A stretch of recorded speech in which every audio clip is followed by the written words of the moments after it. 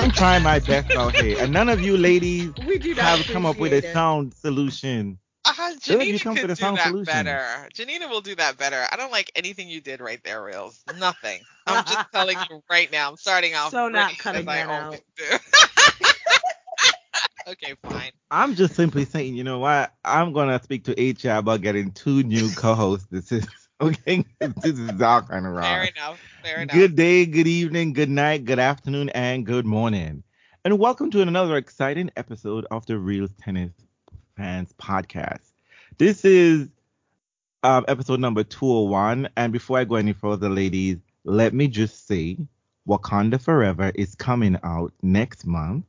So, Janina, get your kids, get your husband. I don't know what you do because I know Andre and I have already cleared out whole month for that event. Oh, is this I going to be know one you of got a those? job, Janina. Yeah, It it's has one of to go those. multiple times. It's gonna be one of those Right. checking your black card at the door. No, All right. I Exactly. bought my ticket already. Are you I'm going. serious? Yes, I've already bought my ticket. Look, Wow. Okay, let me get on this. we don't even, Get once on you got one curly hair, we are bringing you in the black family, okay? You just got one curly, like all the octoroons, everybody is in I don't this, think okay? it's that serious here, though. I don't think I'll have a hard time getting a ticket. I think you will though. Uh, Some interesting Mm, elements to it, but maybe you're right. You know your town better than I do. But I yeah. mean, like, it requires a Stop whole it. passport to get out, so I'm just saying, things are different on that end. can Nole get But, in though? No. Okay, hmm, fair enough. not vaccinated, not in the continental, not America.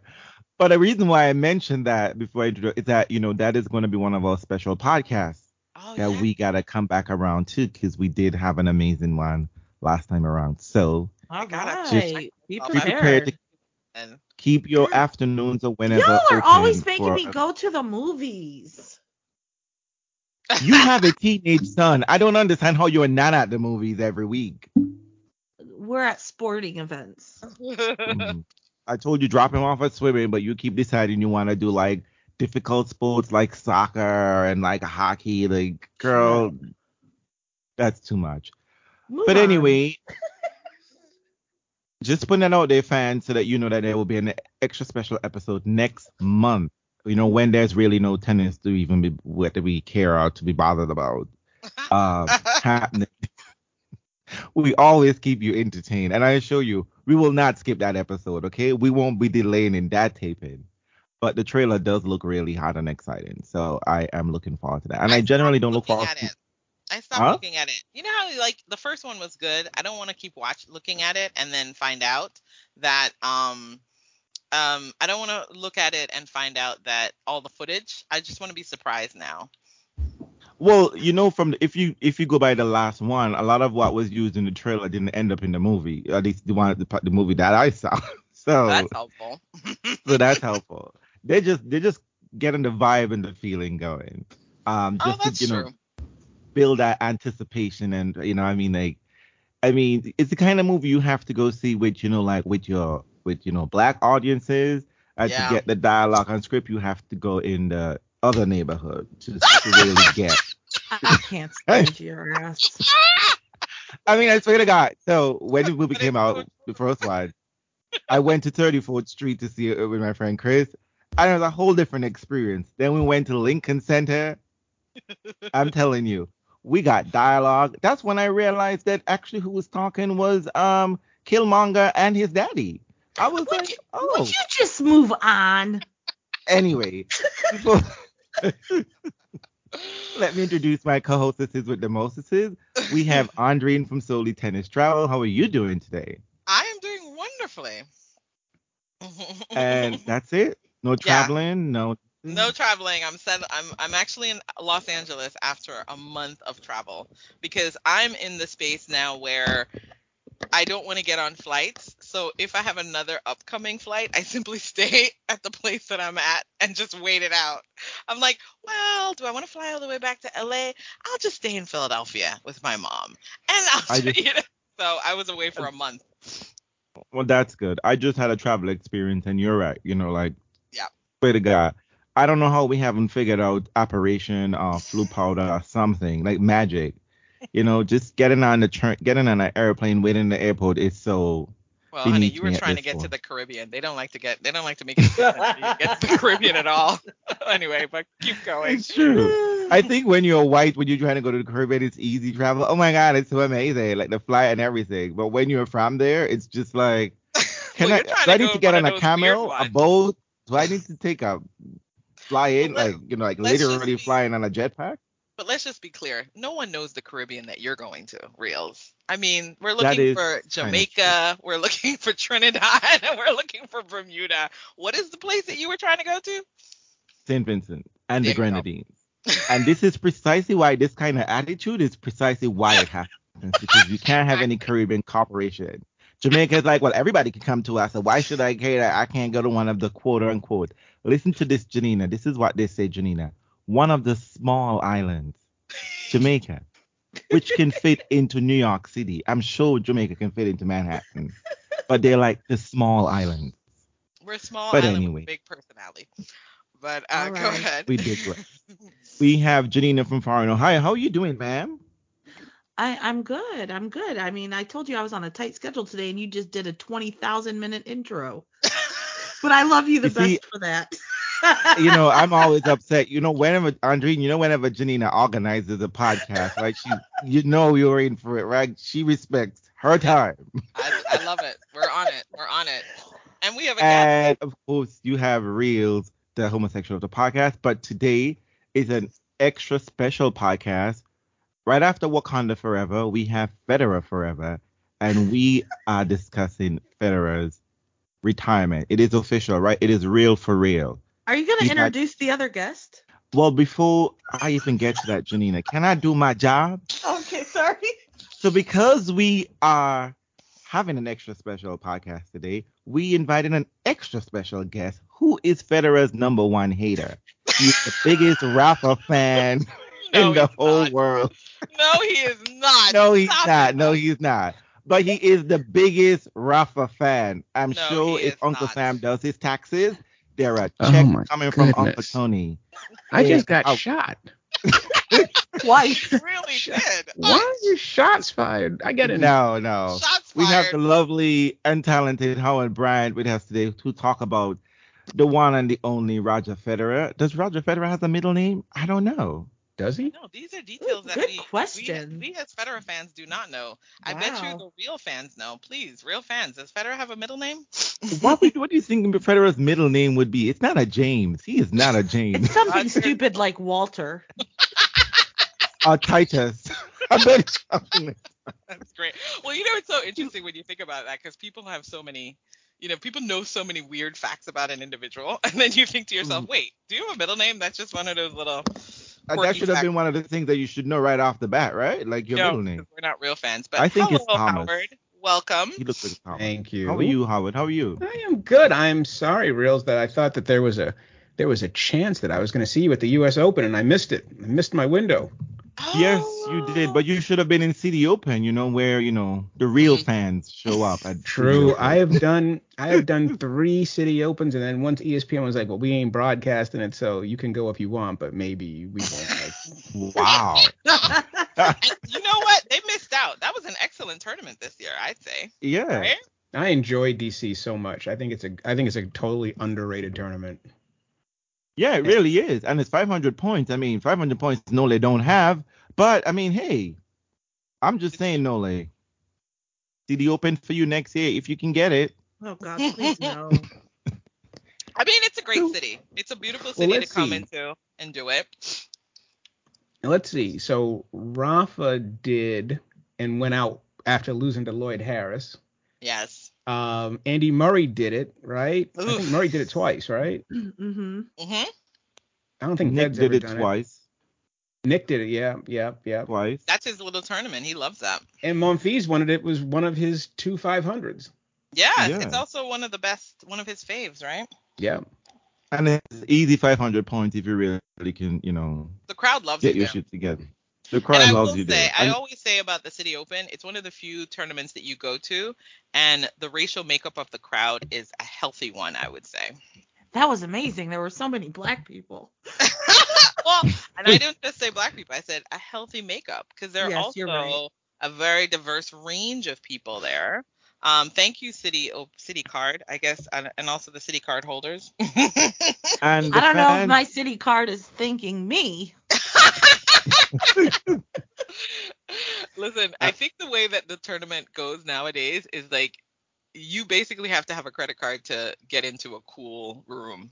That's how it's going to be from now on. The right. tents Yeah. are the only way for you to have temperate weather because, whew, We spent a You lot are- of There's time not a there lot of shade and at a the lot of City money. Open. You want to survive this? Welcome to corporate hell, okay? You gotta be Yeah. sign up for capitalism 101 if you want some shade from this thing.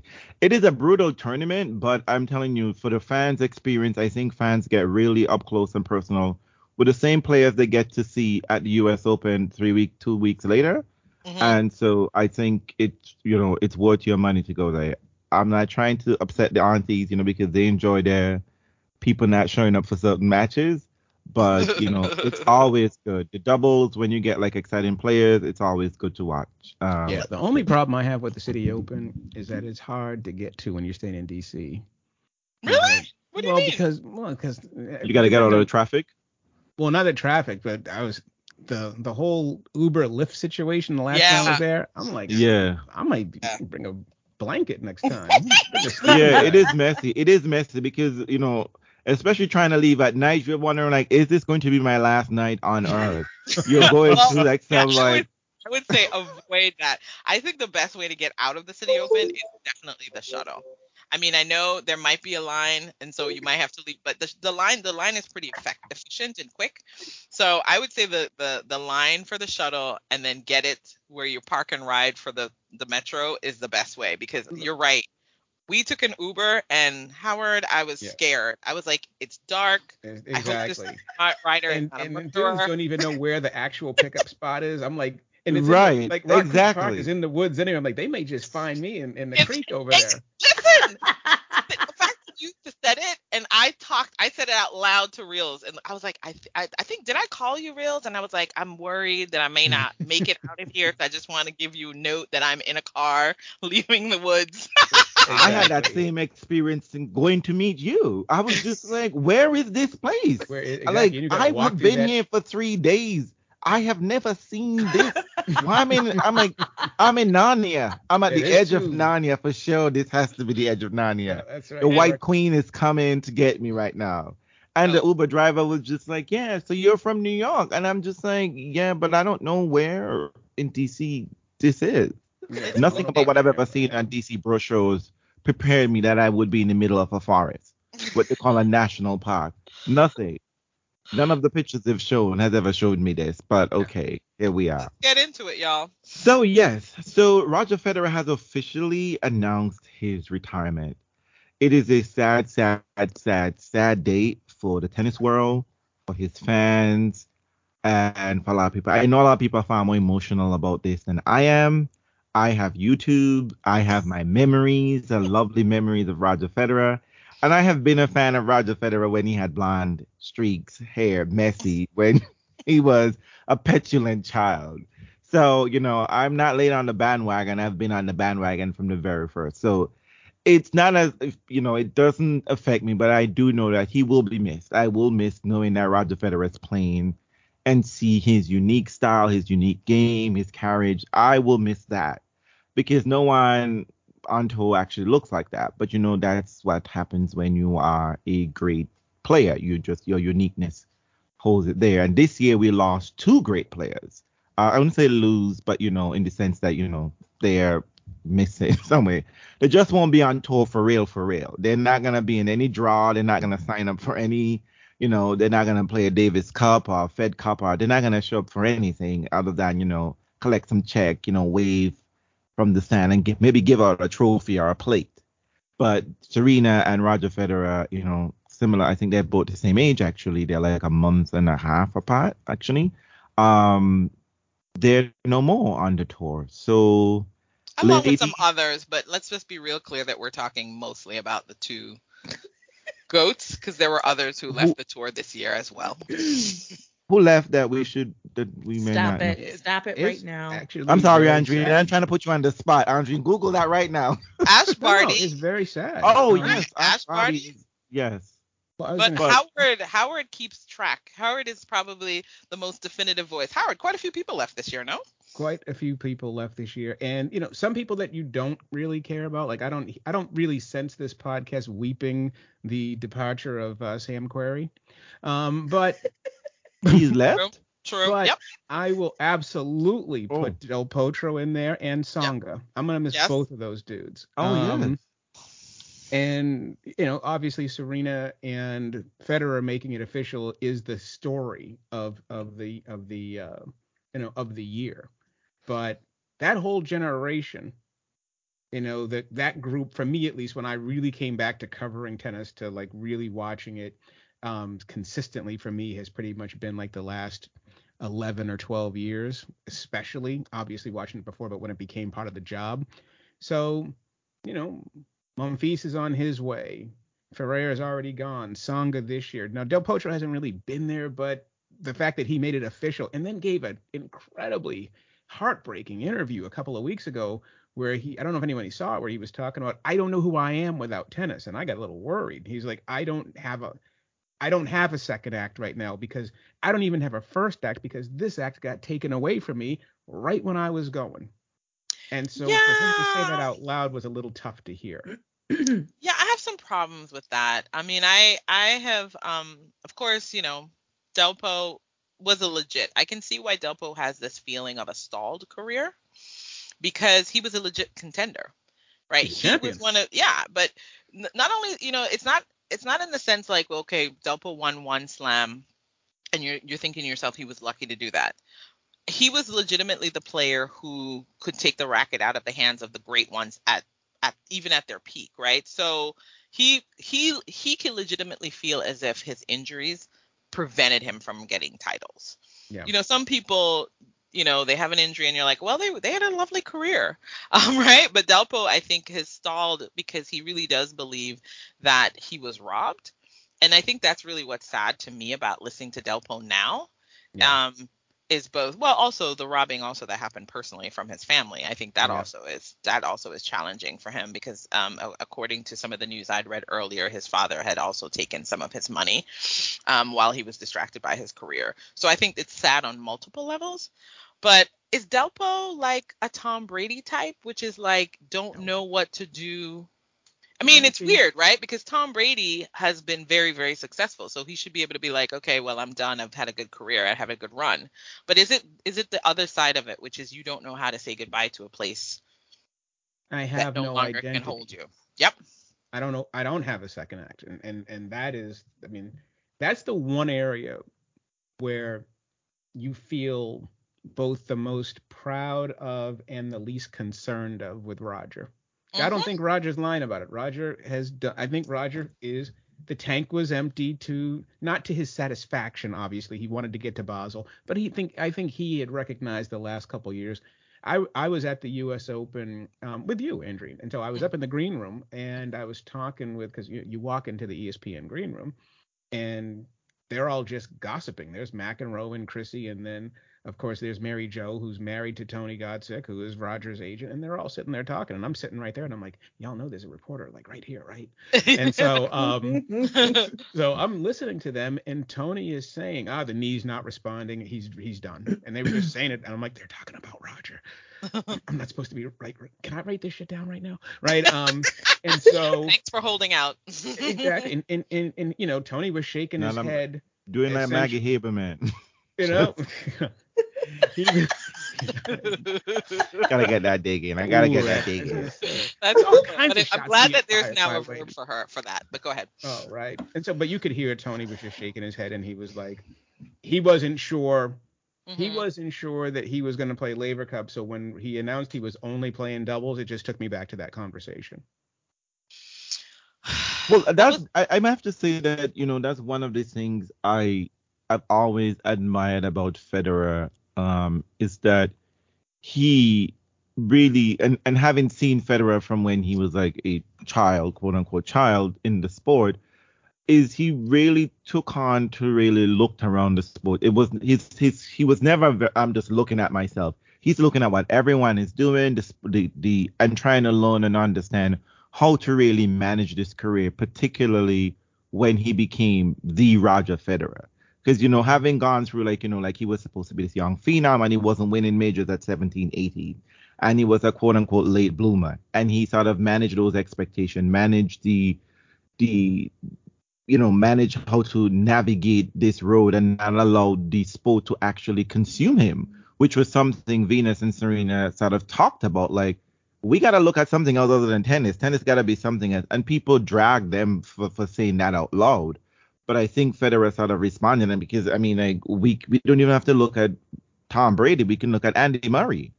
Andy Murray is literally, and Leighton Hewitt. Like, they're literally dragging their bodies to the point where they are risking at this point. I don't know what, I haven't seen Hewitt in a long time, but Murray is at this point risking permanent damage to his body for the sake of thinking that he can come back. There is no doubt in anyone's mind that Murray swears to God that he can come back and be in the top 10.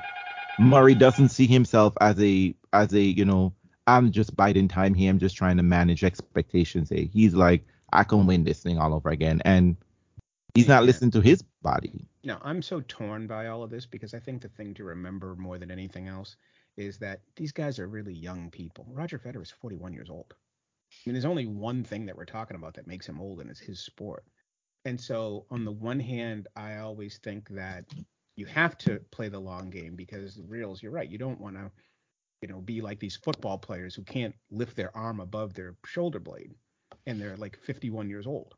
You don't want that. But at the same time, you're also thinking that you got to run this tank until it's empty, because once it's empty, you're not coming back at 50. You're not. And there's only one Kamiko Date Crum who's out there playing at 45 years old. You know what I mean? I mean, it doesn't. But they're not gonna accept that kind of career that Kamiko had, right? They're not gonna accept, just being on the top. They're not here for participation. No, they're here for points.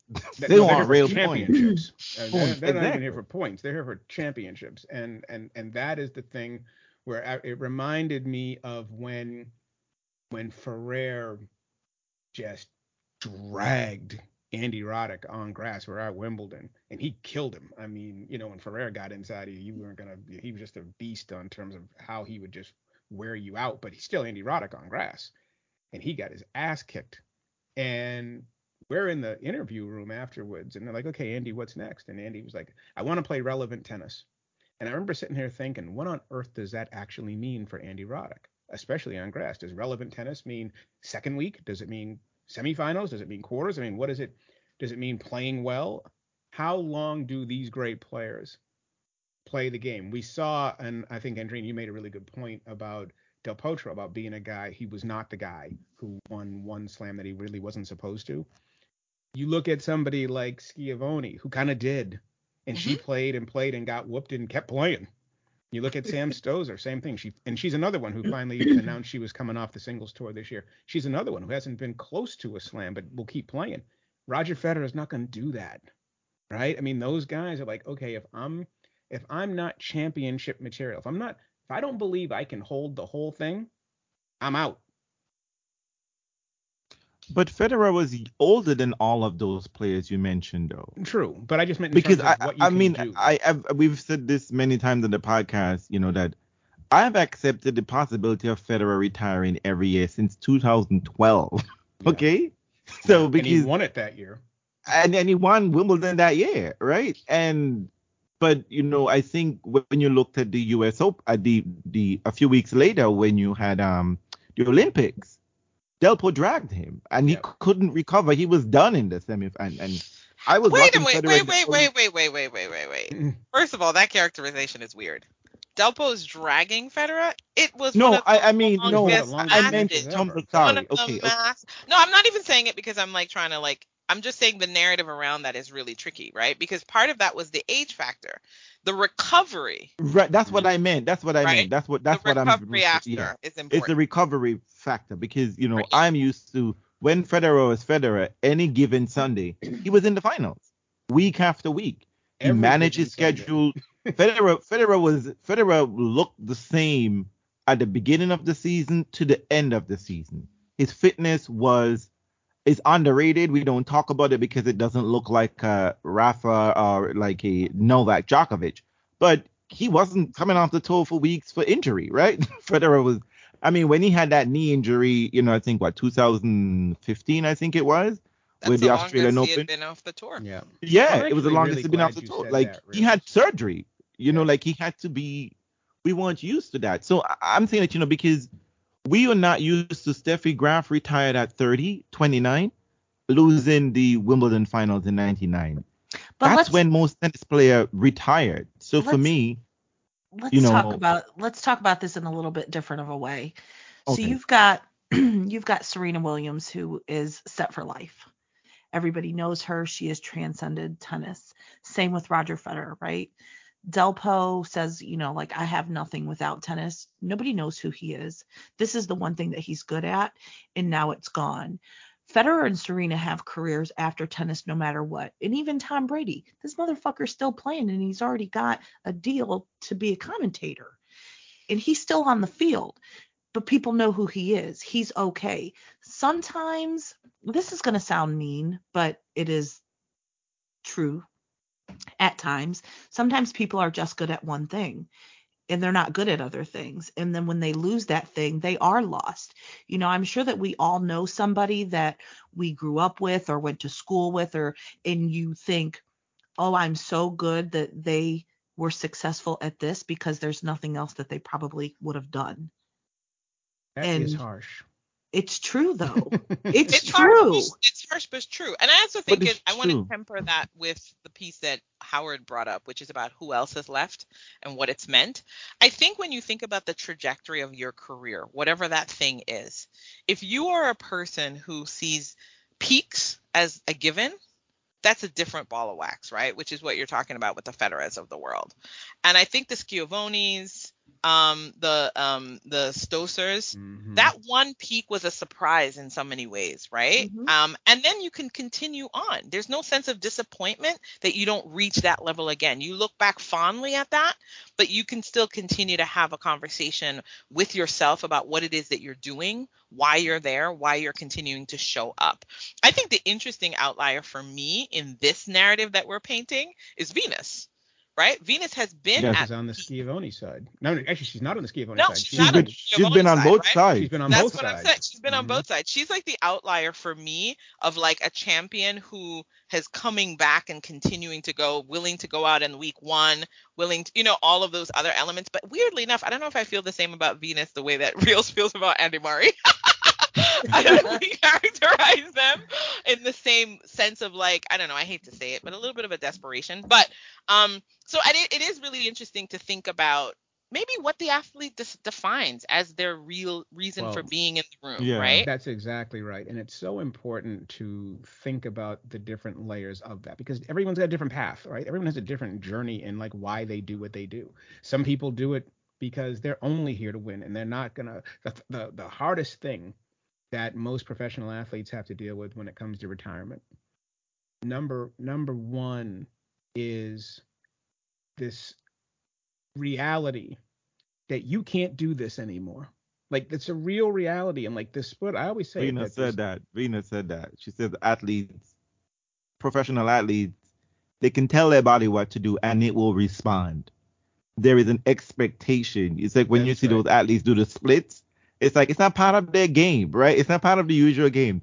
But they have so much control over their body that they could do a split, you know what I mean? Like their body can respond for any expectation, any situation. And then there's that moment in an athlete's life when your body just doesn't do the thing that Well, you want it to do.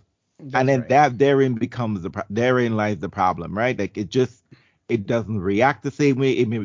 It's beyond just being a step or two quicker. You're not recovering the same. The injuries are real injuries. Like you are risking permanent damage. And maybe you always see yourself, like being, like beyond. I think most of what Delpo says, like I'm nothing without tennis, but I'm nothing without being a tennis champion. I need to win. I need to collect these Yeah, I points, don't this even money, hear this that piece in trophy. Delpo. I don't hear that part. But No, could, the Howard, piece No, can no, you I'm just finish your, saying for, can you for like the finish top out your athletes, for point? like. Reels, could we let Howard finish out the point he was going to make about that and then Yeah, come back around to yours? I'm just going to say that there really are three ways to go in sports, and you can't get rid of them, right? There's door number one, which is the game retires you. You go out there, and you get blown off the court, and you go, okay, I can't do this anymore, right? And especially the great players, which is why so many people are making such a big deal about Hurkacz beating Federer 6-0 on grass. It's like when that happens, it's a sign, whether it's your whatever it is. Door number two is your body retires you. You wake up one day and God, I can't walk, right? Your body says enough. That's what happened when we got done talking to Roddick at Wimbledon. The next month, his shoulder goes. Del Potro beats him at the U.S. Open. He's never played tennis again. That was it. And then, of course, there's the third one, which is the very, very special one. It's the Pete Sampras. It's the Flavia Panettas, and that you win and I'm out. You get that title and you go out on top. There's no fourth door, and I think that's the thing that these guys. For us, there's a fourth door, which is we want narrative.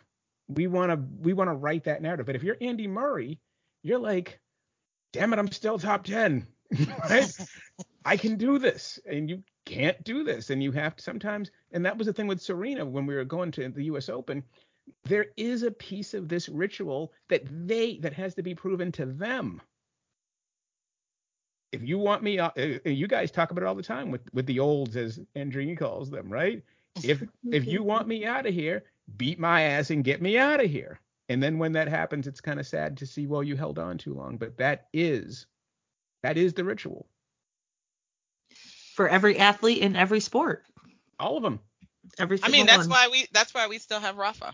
Because you know He what? ain't going anywhere until you break him in 12 No. different pieces. Well, also because Rafa flirts with the idea that he's always on the edge of retiring, and then he's like, I was on the edge of retiring, and then I won the Australian Open, No, and I'm like, exactly. Medvedev, thank you very much, Right. gave him new life, and then he went on to win Roland Garros. Thank you. Yeah, I'm gonna be quiet. Thank you, Casper Ruud. But I wouldn't be quiet on this, but I want to throw one thing in there that Reels brought up earlier, and then y'all can just go, which is, it's one of the things that I really enjoy about Roger is that everybody's different, right? Everybody talks about, everyone's got their own game, and every single day, you roll your eyes at Rafa's injuries, but the thing that I love about Roger is that he not only set the standard of what championship level was, because let's face it, before Roger, you didn't have to win all four majors. Oh, you really didn't. You could And you beat didn't have Pete to be Sampras consistent. and never even get to a semifinal on And no clay. one questions you. You got to semifinal of the French Open. French you very Open much. once. He never got to a final. Right? And no one questioned it at all. But with Roger did two things. Roger set the entire bar of what now we got a whole new different layer of what champion is. Mm-hmm. But the other thing Roger did too was, to Reels' point about this elegant narrative of Federer, this artistry narrative, this ballet type quality of Roger Federer came to beat your ass. Roger Federer came out there. He's an attacking player. He didn't do it the way Rafa did it. He doesn't grunt and groan the way, Djokovic, and contort and scream the way Murray does it. But the toughness, the most underrated piece of Roger is his toughness. He's one of the toughest, most mentally tough players you'll ever see. And when he was out there, he didn't, everyone gives Rafa all the credit. But watch Roger when it counted. I mean, there's that junkyard dog quality to him where he's like, especially big servers, come get it. You want some of this? Come get it. Mm-hmm. Well, I think that's what's interesting, and I want to lean in on this point a little bit because I saw a tweet from John Wertheim about the moment when Federer and Rafa were crying. And, this is and I'll just be real clear about it. This is my enduring challenge with John Wertheim and a lot of, I think, U.S. commentators, is the failure to understand the range of masculinity that is available to men in sport. And the fact that a huge part of the foil narrative around Rafa and Fed and Nole is the idea of which of them is manly enough to represent tennis. and the way people want to talk about tennis is hardness and its grittiness, right? And it's like, because there was, the whole thing about Federer never being injured or never sweating, and it really created this notion of Federer as a kind of John Wertheim is really particularly guilty of this, of really claiming Federer as a performer, right? As a performer, and not really understanding the effort that is going into the work that you're seeing, because unless you can see effort, you don't believe it exists. Which is kind of odd because and it becomes gendered, because I think that's also racist as well. It's racist and it's gendered, and it's part of the legacy of what you see when people can't understand that you can have an effective women's match that's 90 minutes versus a man's match that's 4 hours, right? And all of those kinds of layering around hardness, toughness, and all of this kind of language. And I know it's because of sort of the history of tennis being a kind of, in their mind, a country club sport and a gentleman's sport and all of these kinds of things. But I do think it does push back on an understanding of how difficult it was for Federer to be there every given Sunday. And for the fact that maybe he didn't advertise his injuries, but no athlete is going through their career without having pains, and you just didn't know it, right? And so players say all the time, but it's funny because you should say that about John Wertheim, who I have many challenges with him, is that his little silly documentary that he had, if nothing else, it showed with the 2008 Wimbledon final. Yeah. The most important takeaway from that is that Roger and Rafa approach the sport the same way. Okay. They're putting in the same amount of effort. They have the same sort of goal when they're in a match. They have the same kind of hunger, but in other people, for some people, they can consume Rafa's much more in this sort of like, it's masculine way. And Federer just like, easy, he's having tea and crumpets. This man is in Dubai training in a freaking desert. You understand what I'm saying? I'm just like, he's taking it seriously. Like he talked about, he literally had like his fitness, it's all there. His fitness challenge. And I think he took it seriously enough. I'll just say, and then Howard, he took it seriously enough that he said that one of the early critiques of him was that people thought he was not working hard, that he was putting in no effort. Like you're giving away matches. Those kinds of things were lobbied at Federer. You know what I mean? So, well, I was gonna say Roger just found out what it was like to be black for a second there. Right? Because that's because that's what you get. Oh, you're not even trying. You're so good. You're just naturally gifted. You're not. How many times do you hear that about black players? Had he been black? Yeah. Oh my God. Had he been a black player? Listen, had he been black, the laissez-faire would have been on his back. You think they talk about Monfils a certain way? Right. He would have been out of the sport. I don't think he would have been able to try. Like, I mean, seeing that his mother is South African, I mean, like, if she were a black woman, I don't think he would have been able. Federer would not have been Federer. He couldn't have thrived in this sport the way he did. You mean, given the fact that he wasn't a teenage phenom and he was such a disappointment, right? Right. In the early era. They might have crushed him before he got going. Well, what happened with Monfils? Because Monfils won 3 majors as a junior, didn't he? Right. And so, young. Those athletes they weren't allowed to strive. They just weren't given the opportunities, and he wouldn't have been given the same opportunities, the leeway, because Federer talks about the fact that breathe. Right, yeah. Like he was petulant on court, he was making a scene, like that would have defined his entire career. No, that's right. The first time I saw Roger Federer, first time I met him, the very first thing I saw in him, and I'm no lie about this, I was like, he's got the skinniest arms of any man a professional athlete I've ever seen. Even Gilles Simon? I mean, well, but Simon don't hit with the power that is the combination. It was like, well, wait a minute. And that's one of the reasons why people looked at him, to Andreen's point about it has to be the way it looks. Yep. And it's not always the way it looks. And so, and white people have benefited from this for forever. You see Rocky running up the stairs, huffing and puffing and sweating and dying, and you go, oh, he's giving real effort. Well, maybe he's just out of shape. Or maybe for him it just takes more than it takes the other guy, but it doesn't mean the other guy's not working. Well, we just have all these preconceived notions about what sport is supposed to look like What and it's what supposed to effort look like. in sport looks like. Yeah. And And I, yeah. the real reality is Federer's tennis is just pretty. It does look effortless at times. He doesn't give you too much to show that he's putting in a lot of effort. We saw that more at the end of his career than in his prime. But, whereas Rafa was always looking like, I'm going to kill you. I'm going to kill this ball. I am sweating my ass off. I am grunting. And, you didn't get that from Federer. And it's part of my So, strategy. It is part of my correct. strategy. You know? And it's also Right. part of Federer's strategy, right? Because that's what, if you listen to his rivals, that's what, I don't know if you've seen those videos facing Federer. Those were the epic ones. But if you talk to like Burditch and other players, they're like in the locker, chit-chatting with Roger 20 minutes before their match, having a great time. And then he goes out on court and he kills you. And I Because, think Henman says yep, Henman says something like if I remember thinking, is that every single ball you get from Federer is not the same ball. That's Every right. single ball is different. So he's drawing the error from you because you don't know where the serve is gonna go, which is again another underrated part because he's not hitting it up there. And all the big servers knew that this man is the worst returner you're gonna face because he knows you're going to he has, and that's what I love about Federer. He is studying the game. He studies the pattern.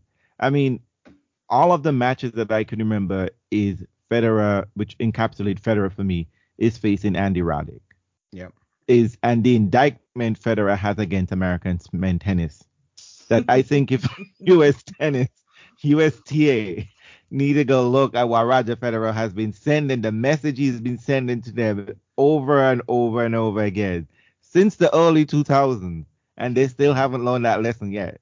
And we're still seeing the same crap, and we're wondering why Carlos Alcaraz is gonna take over tennis and not an American man. Maybe Yeah. because y'all won't read in the notes from what are the 2005. notes? Could you be explicit though, Reels? What's the The notes? notes in terms of like, this idea that you're gonna stand up there and just be a big serve and a forehand. You're not gonna fitness. You're not gonna be volleying. You're not gonna have like shots. Like imagine a greater imagination on the court, which I think is what the big three does better than everybody else. Like I'm imagining the dimension of this court way above yours that you're doing here.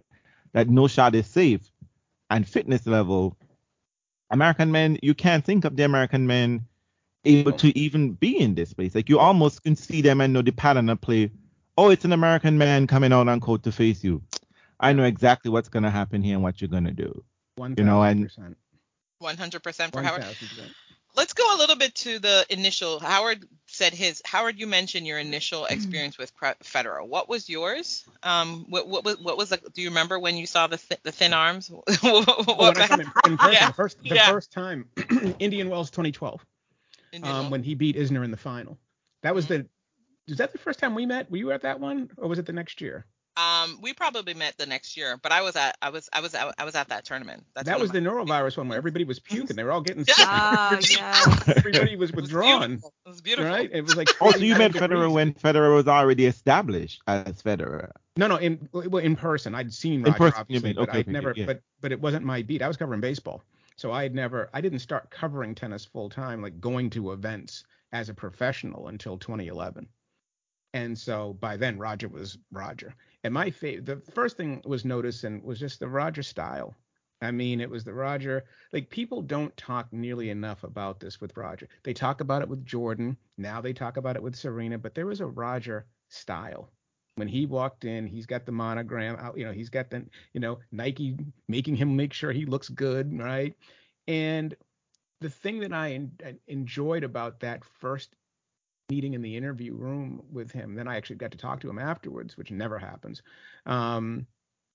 was how cranky and how crotchety he was. It made me laugh because He's a Leo. Roger was not here for stupid questions. Roger was he did it in a very polite but very firm, but he wasn't giving you a platitude. It was like total eye roll. He wasn't like Roddick, where Roddick is trying to embarrass you. Roddick will say to you, that's a stupid question, or I see what you're trying to do here. And it's very rude and very petulant. But Roger's not like that. But Roger was like, nah, not today, right? I mean, what do you really want to know? If you ask me something intelligent, I'll answer it. And I had so much respect for that because I was like, yeah, he's no bullshit in here either. Right? He has something to say. He wants to get his point across. And while that he was talking, I was just looking at his arms. I was just going, I was staring at his arms going, I mean, there's what's yours, Janina? Reels. Come on, tell us your initial. So initially, my initial like fan experience with Federer, it's funny that Howard, you say his arms were so skinny, because the first time I seen him up close in person, I thought, oh my God, he's so skinny. Like his whole self was just way thinner than I thought. He's the only person I've ever been in a room where I felt starstruck and I had a hard time talking to, probably because he's so good at it. He is the person who makes you feel like you're the only one in the room. When someone asks him a question, he is looking at you. He is talking to you. He commands the room when he walks in. And I will never forget, like, I had a round table with him and I was right next to him and I asked him a question.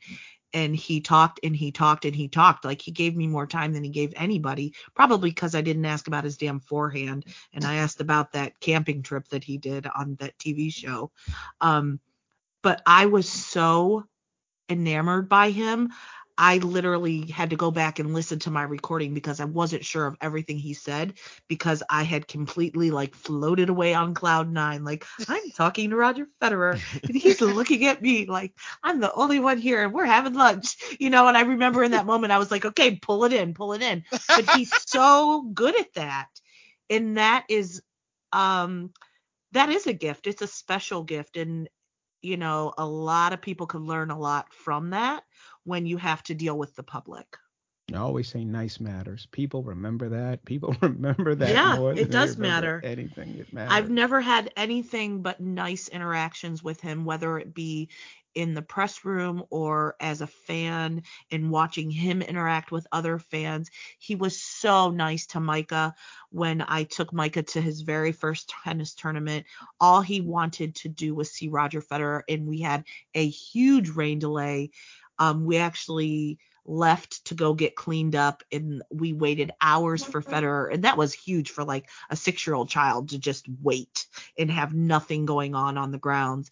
And then Federer passed through and he didn't stop and he didn't sign one autograph, and I said, we're going to wait because he's going to come back, because he doesn't do that. And he did. We waited like 20 minutes and it seemed like he'd gone and showered, and he came back and he was just so nice to everybody. He signed every autograph, he took every picture, and he was so sweet to Micah. I never felt rushed with him, and it was just nice. He is nice. That's not my experience as a fan with most athletes. Yeah, real Andrina and Gina, isn't this part of the other? I think in the list that Reels you sent out, we're talking about the legacy of Federer. One of the really important things about this, in addition to talking about what it meant to win Grand Slams and how suddenly he raised the level of it all. He also raised what the expectation of the best player is supposed to be. And we're seeing this with Shapovalov and Kyrgios and Medvedev. You now have to be regal. You gotta be nice. You gotta be a champion. You have to carry. You gotta carry stuff that the old guys never had to carry, because no matter what people say. Tarkowski talks about that. I think Tarkowski mentioned that when we interviewed him. He said, like, when you look at the old press conferences with tennis players, he was just like, what is happening here? Like, what? Like, Roger Federer changed all of that. Like, Roger Federer came into the room, and I mean, I've only experienced him in real life, covering tennis. And I think I told Andrin, it's like a conductor for a major philharmonic orchestra.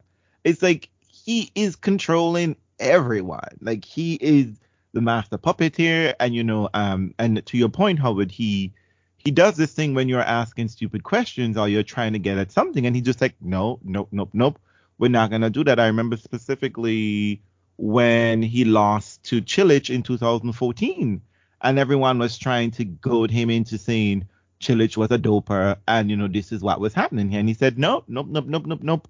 We have cleared his name. This is what the sport has accepted. That this is not a thing. This is over. And Chilich was a talented player before that happened, and has been close to beating me. I think in the 2009, I think it was quarterfinals. I think Chilich had him on the rum. Chilich won a set. And so, just the way in which Federer controlled the thing and trying to always, I think, to present the sport in a good light. He saw this thing as not to be a professional, selling tennis is a product, and that you must always sort of like, I think he didn't say that everyone had to be any particular way. He was just, this is what I needed to do. And I think because of who he is, it's sort of like rubbed off. Like, attitude reflect leadership. He was leading the tour, I think, one of the longest, I think, and he took that responsibility seriously. But And Raj, I, what does that do? What does that do going forward now to the expectation of what a world number one is supposed to be? I think that's changed, and I would say that I don't know if you all remember, there was a period, I'd say maybe 2015, maybe 2014, 15 period, where people were talking about like a little bit of the tyranny of niceness, the tyranny of like Yes. Federer-ness, right? Which is that because of Federer, that was an initial legacy of Federer, right? Which is you've got to approach the sport as a professional, as someone who has something to say. You've got to represent the sport in a certain way. And at the time, it was characterized as controlling. It was characterized as you neutering athletes. You're not allowing them to show Homogenizing. themselves, Mm-hmm. homogenizing the sport. And then there was also this notion that he was shutting people down in terms of presenting conflict. I think at the time he always seemed to understand, which is very different than I think the current sport, which is that you have a media representation. It doesn't necessarily mean that behind the scenes you can't have heated discussions and you can't have conversations about what needs to happen and what doesn't need to happen. But then the question is like, then what do you then do when you go out and start talking about it? How are you going to characterize the discussions? And I think his approach was maybe Swiss was very specific about this is how you want to talk about the conversations that are happening in these player council meetings. How do you want to represent it when you go out and publicly talk? And I think there was very much at that time, I think, a real sense that Federer had forced people to hide their personalities, right? And I think now what you're seeing is a kind of mediated environment, which is wanting the athlete to show a certain persona that is not necessarily honest, more honest. I don't know if it's more authentic or any of those kinds of things, but people's sort of box for what authenticity means now is more chaotic, really. Yeah, but you can't be a punk and the number one player anymore. I just don't know how long that's gonna I don't know if the Nastase is ever coming back or the McEnroe is coming back. I don't think so. Isn't Djokovic's failure though? Isn't Because Djokovic's Djokovic gets failure is killed that anytime he lets a little bit of it out. and no, not that he lets it out, but isn't this the challenge of Djokovic in some ways? Yes. Is that Yes. he cannot actually do the thing where like his legacy is in question based on what he is as the number one player. Like, of course, Carlos is the number one player, but the default in people's mind is Djokovic is the best player in the world number right one, now. right? Still is. But isn't that a little bit of the legacy of what Federer created, right? Which is this is how you have a responsibility not just to yourself but to the tour. That's right. Well, I mean, there is a piece of this where you still look at Novak, no matter what you want to say, like whether or not it's fair or unfair, whatever. And you guys made a great point on Twitter a few weeks ago, which I disagreed with because you were defending something I didn't think you needed to defend, which was, yes, there is a difference watching Roger. And yes, there is a beauty in him, and that beauty should not translate to Djokovic and Nadal or Thomas Berdieker. He's different. And there are things that bring you to the sport. But no matter what you say about how much you need to have uniqueness or whatever, Novak Djokovic got defaulted in the U.S. Open for hitting somebody with a ball, and he got deported. I mean, it's like there's your number one, got people. Deported. And you didn't have to come. Like you literally triggered this. But let's ask that question. What about the privilege of Djokovic? This is let's talk about the contrast of being the number one player and being and doing all the things Djokovic has, Janina. I could be wrong here, and I probably am. However, I think that Djokovic wants to behave how he thinks Federer wants him to behave, how Federer has represented the sport. I think Novak wants to be able to do that, and he doesn't know how. And he doesn't get the respect from the world that Federer has had for so long. 100%. So he's unable to do it. And But because of that, is it chicken or egg? Which one is it? I just think he doesn't have the personality. That's Yeah, and just I not don't who think he he is. needs to. And I don't think he needs to. Articulate. He doesn't, but the problem is he doesn't realize that, right? If he wanted to, maybe, possibly, as long as his dominance has been at the top, he could have maybe changed the way we think of that number A one player. player Yep. of the world. Mhm. But instead, he's tried to follow in Federer's footsteps and continue what he started, and he just can't do it. But is I it really think. accurate though? Because I when don't I think don't. so. I don't because think when it's you accurate. when I look at Novak, whenever he speaks, incredibly smart, very well positioned, very politic, the whole thing. When he was talking about Roger at Wimbledon, I mean, Novak has it, because and I do think he believes it. I think Novak has two outside issues. One, his impulse control in the court is very different, and his impulse control in the court, people are going to penalize him for that. That's just, when he goes full Novak, that's what he does, and and a lot of people just don't care about that, but a lot of people do. But the other thing about Novak, as you were talking about Tom Brady and Aaron Rodgers, is that Novak is also wacky. Yeah, he's That's a the whack. other thing. He's Yeah, he's he's you know wacky. Telekinesis. Well, I mean, he's illogical, and he right. doesn't. And and COVID athletes has don't exposed that Yeah. in a way and that I think has athletes really don't hurt him. know how to receive real information because I about mean, belief. let's not go that. Let's not put that big. No, but I would think What do you too. mean by that? The other thing Explain I would that. say in contrast to, I think with Federer's legacy, I think it goes back to the idea we talk about it being looking so easy, and I think not only just Federer's style on the court looked easy, Federer off the court looked very easy, Yes. and no one sort of James imagined. Bond. Right, the sort of thing. And James Bond is not an athletic person, right? Everyone think I just put on a tuxedo and order martini and boom, I'm Bond. But There's a but lot of I self-control there. There's a Yeah. lot. But isn't it? Can I ask you this, Reels, to talk a little bit about this?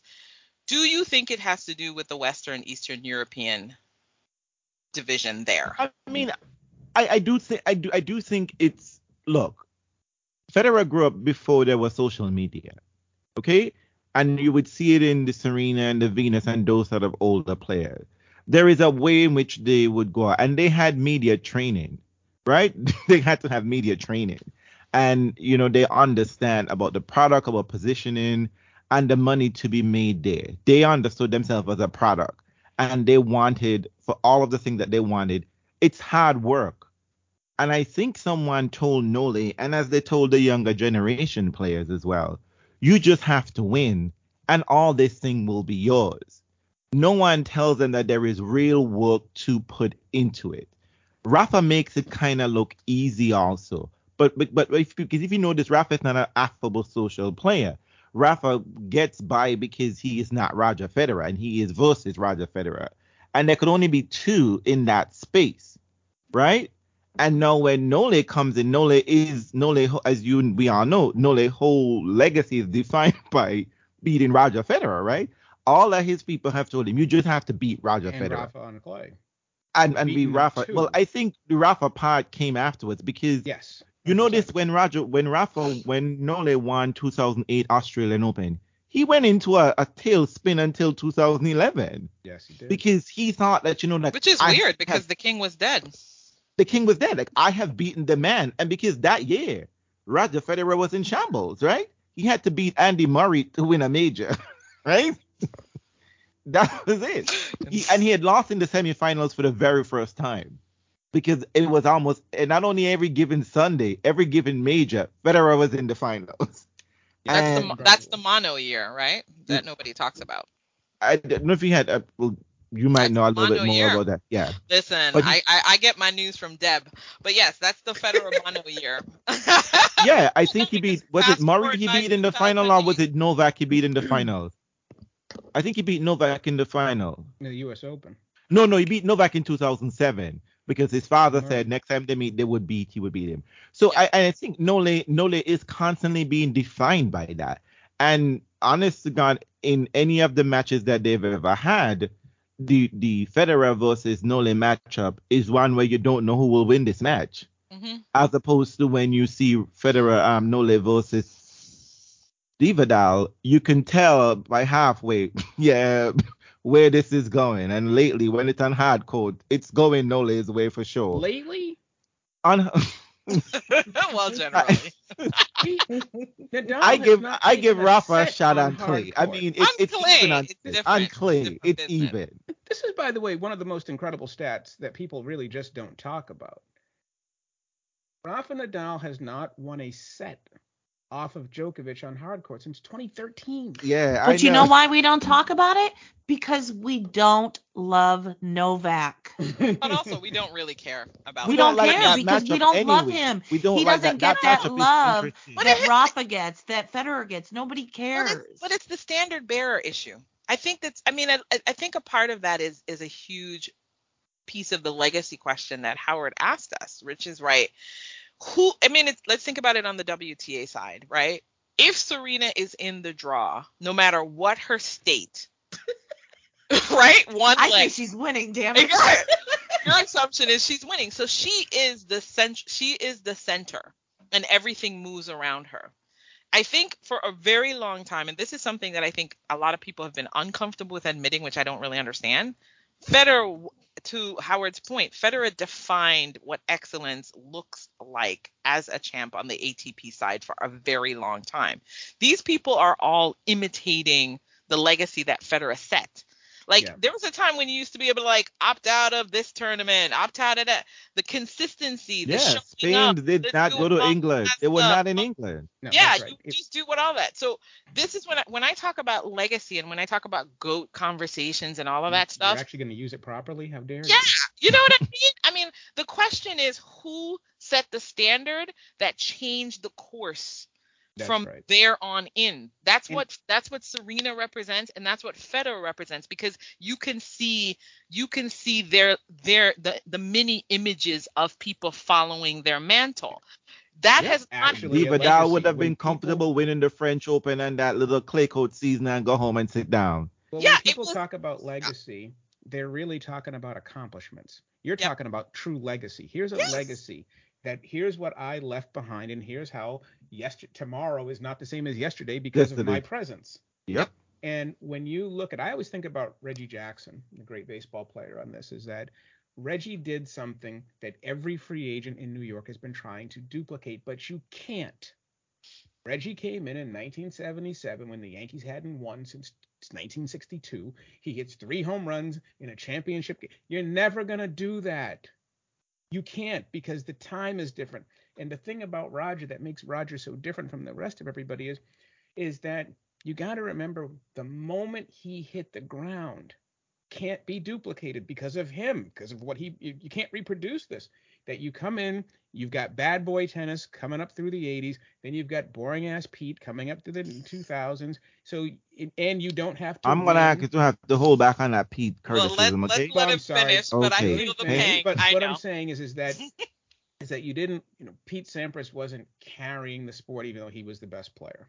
Yep. I mean, he Agassi was the guy that people really liked in terms of Right. personality. He was bringing the tickets. He was selling the tickets. Exactly, right? But there's no question who the best player was of that time. And then here comes Roger, who's the whole package. He's all of it. He's the perfect storm. He's the regal champion the sport's never had. He's the dominant player who can do everything that everybody wants to do. He can do every single piece of it on every single surface. And he's also, and people don't talk about this very much because it's not American centric, he was also corporate wise placed in that Tiger Woods category. They're all doing commercials together now. So Yep. Roger is Selling a tickets. worldwide figure. They're selling the ticket. And everything that has come since is an outgrowth of that. That's So right. when I talk about influence, Including Osaka with her 50 million in yeah, endorsements. these are Yep. and also the I mean, and then we can talk about what, you know, when Venus retires, we can talk about her legacy and what that changed for women's tennis and the trajectory there. But the packaging Mm-hmm. and everything that every single person is doing now, the roots go back to They go Federer. to him. You're the RF, the And I sneaker, the trophy on the sneaker, the jacket everyone hated but now do, all of the the trying to run bag, the back, packaging, all the bag. of the bag it that is doesn't have any rackets in it. it's the box. It's the Federer box of Federer tennis icon. Check the boxes. Well, here's And what it's supposed to look like. here's what it's supposed to look. I'm Yeah. feeding it to you. And go no further than Michael Jordan. All of a sudden, now your shorts are longer, and now you're wearing $1,000 suits, and you're doing, and all of it, and and you see it in all the other sports. You know, you just have to think about it the proper way. And so where there's Michael setting the standard as the champion, then there's Allen Iverson, who's the counter to that. Yep. And Allen Iverson, looks a lot like Nick Kyrgios, right? All of a sudden, the guy who's trying to do the opposite of the thing. Yep. He's the, otherwise known as anti-establishment. We've heard Yep. it, and the difference though with Roger, and the one quick thing there, Reels, when you were talking about how strangely underrated you felt Roger's serve was. Anytime I hear that, I just shake my head because Roger Federer is one of the top 3 greatest serves of all time. Yes, but it goes to Andrene's point that she's talking about. It doesn't, and Janina mentioned, it doesn't look like what we wanted to talk about, because when we talk about We talk about serve, Isner. we talk about Isner, we talk about Mark Philippoussis. I mean, Federer won his first major against Mark Philippoussis, whose game was built for that court, literally. And that's how I talk about Federer change, like, like from when Federer became, and that's what which I think is when, now that Zverev is sort of injured, I think Federer had a word with Zverev and be like, boo, you don't have to do that thing, like take your time and you will get there. You will develop. And I think Federer understood that what I said that I enjoy, because I watched his journey from the beginning, that how he just, when Federer started winning majors, Federer started winning majors, and he wasn't making the same mistake twice. Like he was like, okay, all right, I was supposed to win the French Open this time around. I fucked up. Okay, let me get in. Mm-hmm. I have to take, and he took it very seriously. He took his sport, and whenever you had a conversation with Roger Federer about tennis, he knew about tennis. He was literally breaking it down. I don't know if he would be a coach, but if he does some instructional videos or something, he write a tennis book, people please buy it. And when I say Roger Federer is textbook, I don't mean because it's perfect. It's because it is that kind of shot that basically he's when the coach said, this is what I was trying to show you. This is what I meant when I said to do this thing. Roger Federer was all of that. And I think everybody else is sort of like left or right of that. But Roger Federer, not only is the legacy is, all of those things you mentioned, he's like, when you look back at tennis and you talk about a shot, you kind of have to start with Roger Federer as the example. Well, in, all like the examples. all of the example. And the And thing I mean, about the serve was, we, again, and I think we have to talk about the media, and part of the failure of a lot of it is the media, how they represent it, because tennis, unlike basketball, unlike football, doesn't have an adversarial press. You have a lot of fanboys in the crowd who's writing, and they're trying to stay in the good graces of everyone and their grandmother in order to keep their jobs or butter their bread or whatever the case may be. But if you didn't have that in tennis, if you had one of those adversarial press, we would have got far more interest in people, far more interest in reports and stories, than to keep talking about the forehand. But and lack of access as well. I mean, our you lack don't of, get the sort of access but that you get in the other sports. because one of the things I thought that Federer showed a lot of people was just like, it wasn't the power, it was the placement. It was always the placement, which is where Serena was doing that thing with the placement, but people always kind of talking about the power. So it's it the didn't. technique. Exactly. It's the Technique. thing. Like the 3 greatest serves of all time, like the 3 greatest men's serves of all time. Sampras, Isner, and Federer in whatever order you want. And Isner is simply because of the trajectory, because he's 6'10". I mean, there's just nothing you can do with it. He is literally the most one-dimensional player in history, right? And to have as much success as he's had. But when Built you on look that at serve. it's all serve. But when you look at, and to Reels' point, when you were asking him to break it down, I have said this numerous times. I hate watching Americans play. I hate watching American tennis play. Why? Because Americans have been taught big serve, big forehand, and that's how you play tennis. And with the surfaces changing as much as they've changed, you got to know how to construct points. And Americans just don't construct points, which is why it's going to be really interesting to see if some of these newer guys can do it. But Roger, the other thing about Roger is that Roger is also the last of the generation that felt like they had to win to earn. I say this all the time. Yep. The difference between today and previous generations of tennis is that you can get the money of a legend, you can get the visibility of a legend, you can get the attention of a legend without winning anything. The French. Right? Without winning anything. And the reason why we're talking about these guys is that Roger was like, okay, the money's better than it's ever been. I'm here to win. I'm playing against history. I am competing. And not only am I doing that, but I am competing. I think Roger is also the last guy. And, Rafa to a lesser extent, Novak maybe a little bit more, but also to a lesser extent. Those guys are the last generation of players who played the sport and they competed against the tennis calendar, not against the 4 slams. Roger's got 103 titles. In other words, I'm out there a lot. I mean, how many?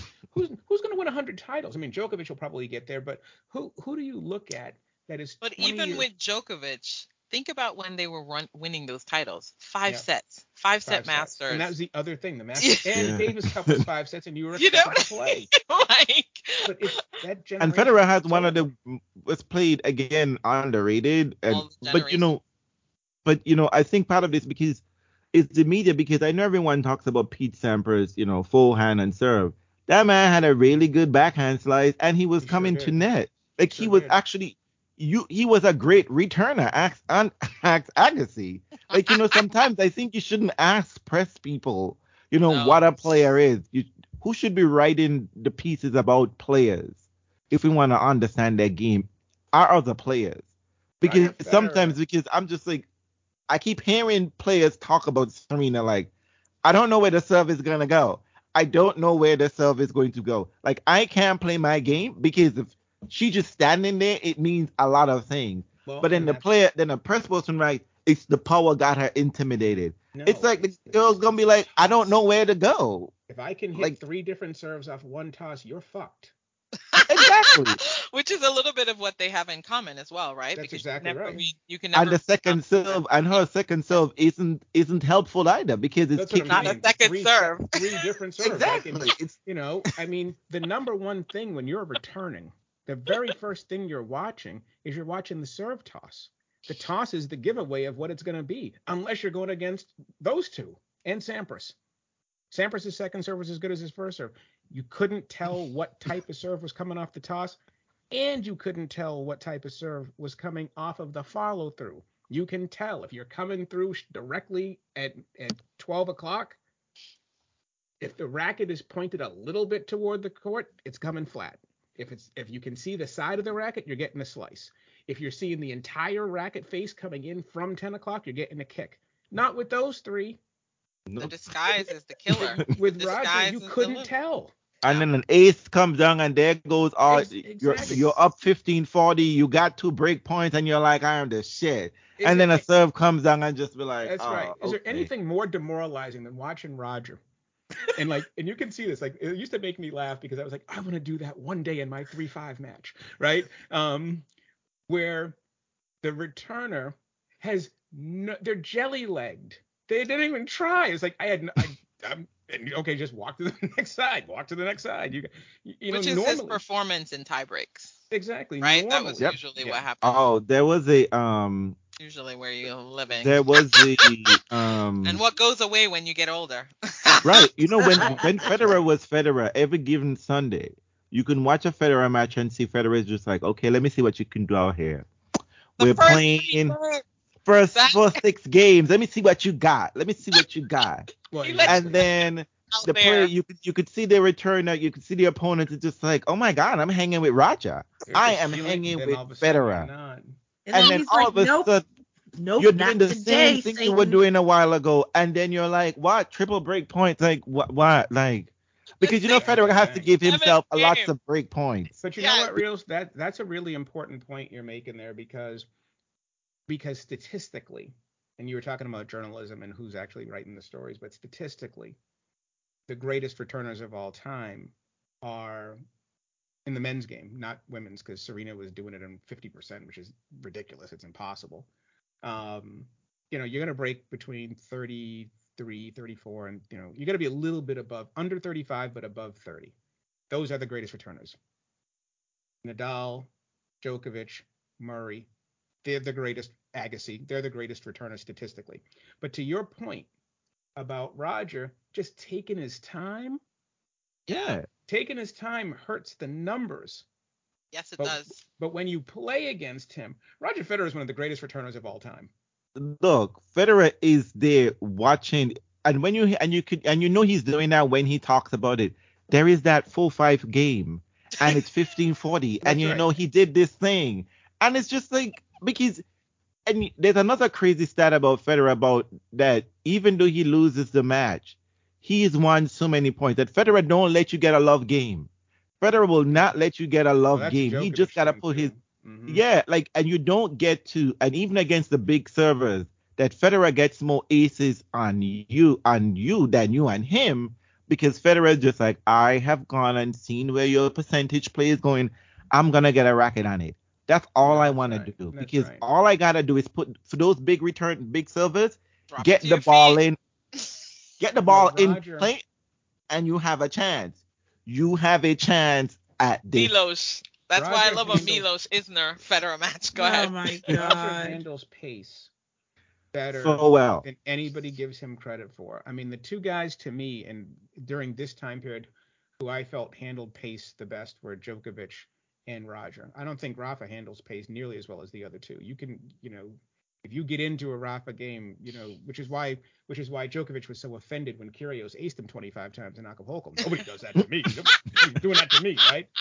At the Indian Wells final in 2012, Isner beat Djokovic and served him off the court, one of the few times it ever happened. And you're thinking, okay, well, if he can do that to Djokovic, he's got a really good shot against Roger. Roger was on that serve. 143 on it, 138 on it, 145 on it. I'm like, you can't win, John.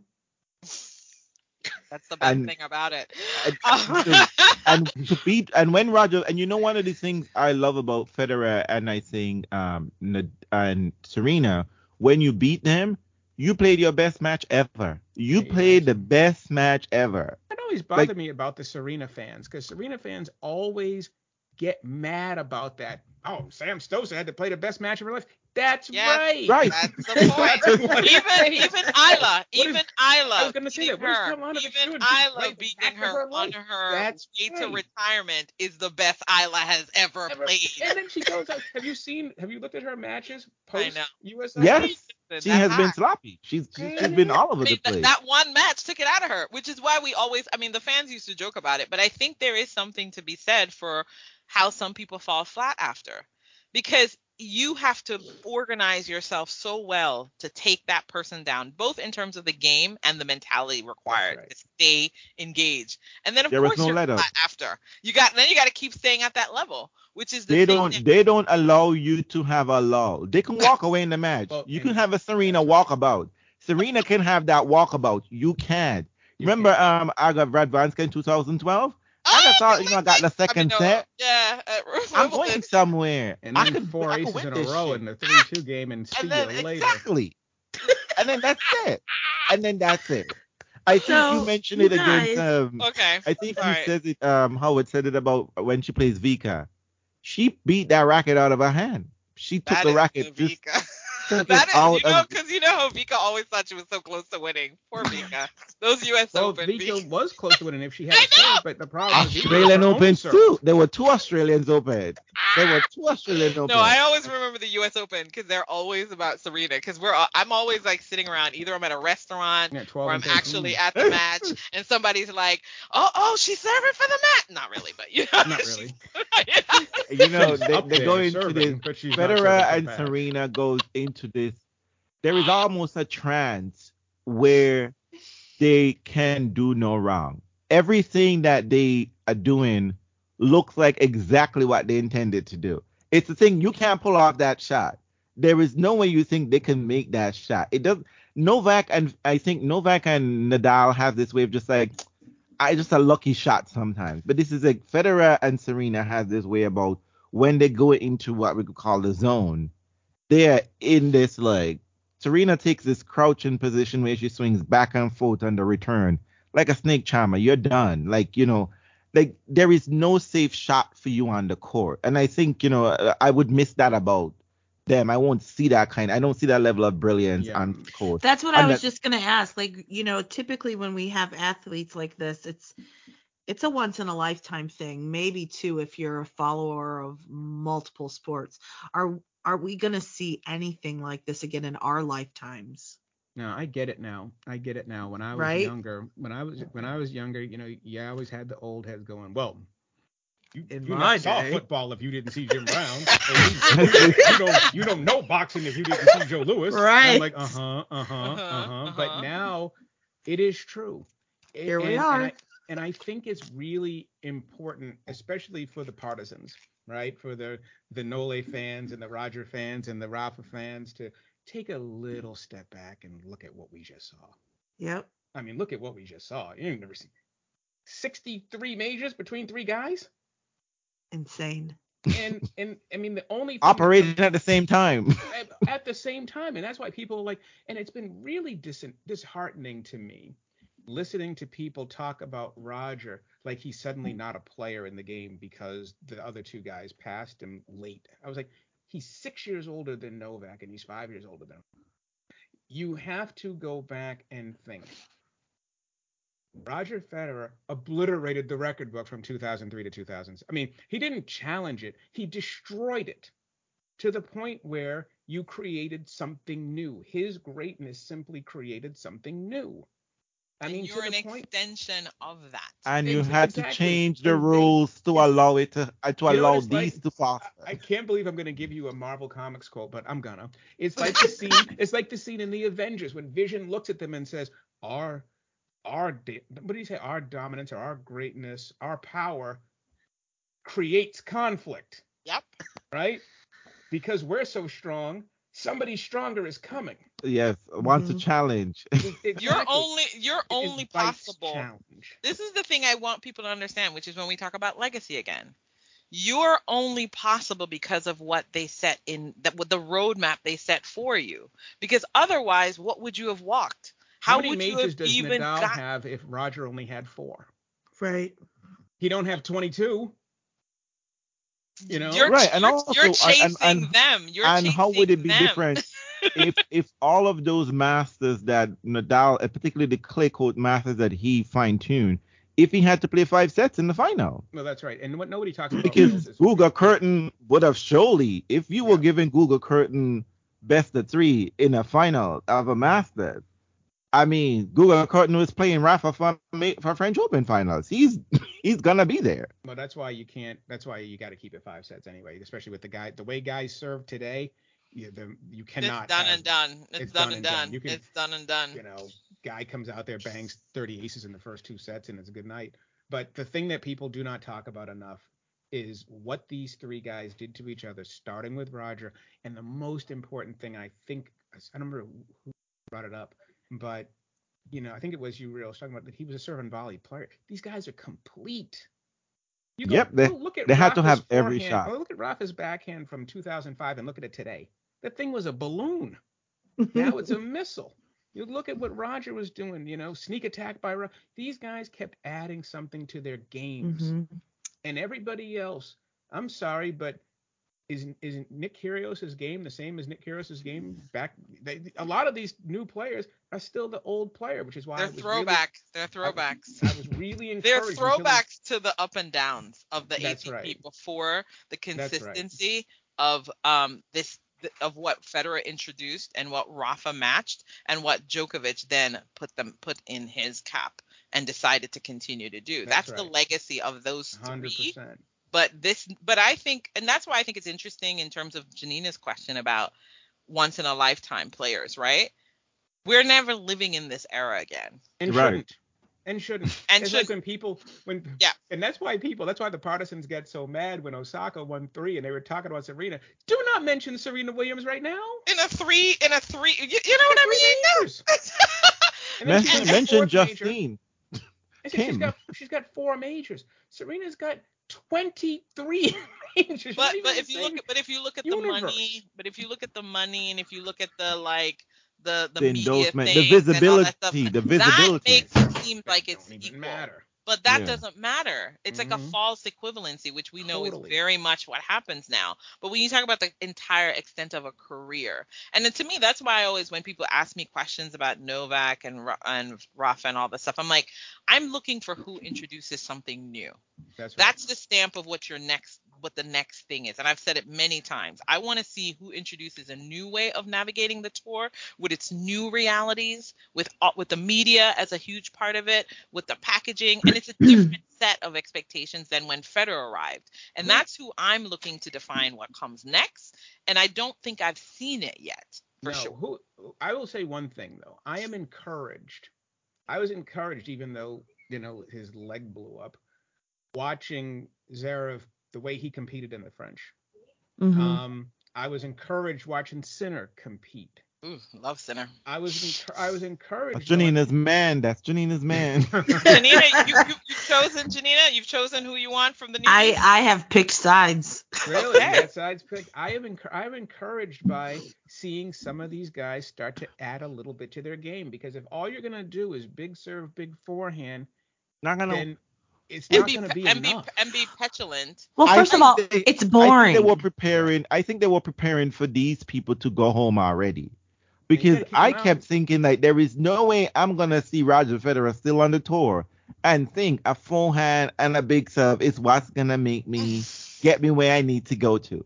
Because I don't know. I'm not going to approach the net. I'm not going to do anything. Exactly. Rublev, I'm talking to you, baby. Look, let me tell you something. I want so much for him. Rublev? I enjoy his game. You do? I love Rubes. What do you like about it? I watched Ruby this morning. Ruby is a hot mess. First of all, if the game don't take Ruby out, Ruby gonna take himself out. Ruby is beating himself with the racket. Oh, he's Ruby breaking skin every time. Breaking skin. He's breaking knuckles, breaking kneecap. I'm just like, I would say, you know who initially gave me excitement and then lost his way, and I'm hoping he finds his way in a true thing that you said, Howard, in terms of narrative. I think Tsitsipas was supposed to be someone who had more better. You call him dirty Jesus. No, he was I call him Jesus for exactly that. But no, he is very messy. But I thought he had the potential to have an he has a really good. Yeah. Like I thought he would, the way he moved, way he moved on the court, the way he moved and on clay, I thought, well, this guy could do something interesting, right? Nobody like mishits like him. When he mishits, that ball's going into the next county. Exactly, which is very Federer-esque, right? That whoop. Okay, sorry, but I just meant I like the way he was moving around the court. I like the fact that sometimes he wasn't afraid to come forward. Like he wasn't a banging back by the baseline guy, and I was like, there was at least a possibility there. But I think if you're going to develop that kind of game, I think you just have to have a steadier personality or something. Like you can't just you can't go off the kilter like he does. I think that kind of game requires so much concentration. And it's interesting because at the Laver Cup, he talked about that when he was laser like focused in that first set against TFO, or one of the earlier matches. He talked about how he was so proud of himself because he stayed dialed in. So that tells me that he's aware. He struggles. Yeah, like he's aware that that I is don't his think challenge in the match is managing himself and getting himself through those lully moments to do his game. Because I think he's trying to do a little bit more on court than some of the other guys who have two shots that you know you're going to go to. I think he's trying to do a little bit too much. And I was like, okay, it's good that you understand that you have to have a sense of your own like management in the Yeah. match to He's do like it. he's He like the can't. pitcher that's got 5 pitches when 2 will do. Yes, Give me yes, your Right. 2 best. give me your Don't two lose best. with your worst He shot. doesn't know how to read what's happening on the court in the On the game other side of the net at as the other well. side. I'll Yeah. tell you that because that's what got him down in TFO. Yeah. Like I was like, honey, you're not reading the tea leaves. Yeah. And now is not the time to do it, but I'm requesting a future pod. I would Mhm. like to be invited. Yes. About how sadly I feel for the chokers. I'm having I'm issues in. with the chokers. I Who are mean, the chokers? Tell me the chokers, and then we'll put a you chokers know what I'm podcast. talking about. Sakari, we calling you. Oh yeah, Sakura. I mean, Okay. like, and I'm trying to Fair. figure out, like, on the one hand, this is you're talking about managing mentally. Yep. This is the human part of the game. Yep. It's the Right? part that we like to see them figure it out. But at the same time, when you're watching the choker choke, It's beautiful to Oh, watch. It's Sabalenka-esque. a Sabalenka, It's I'm so Sabalenka-esque. sad. I'm like, Her girl, her Yeah, girl. like, oh, Look, I'm watching I'll never forget. I watched Andreen and it would be something. Andreen should be banned from every U.S. Oh, Open please. women's It's so semifinals. true. I'm so Should sorry. not be allowed to go there. Shouldn't Laugh? be in. They should act that she be out of New York completely, just to make sure. Put her in Fucking another jinx. borough. What She shouldn't be in Queens. She just shouldn't be in Queens. We are watching Sabalenka play. Was it Shante, Leila 27. Fernandez? Layla. Layla. Oh, Layla. And I said 27. Sabalenka won the second set.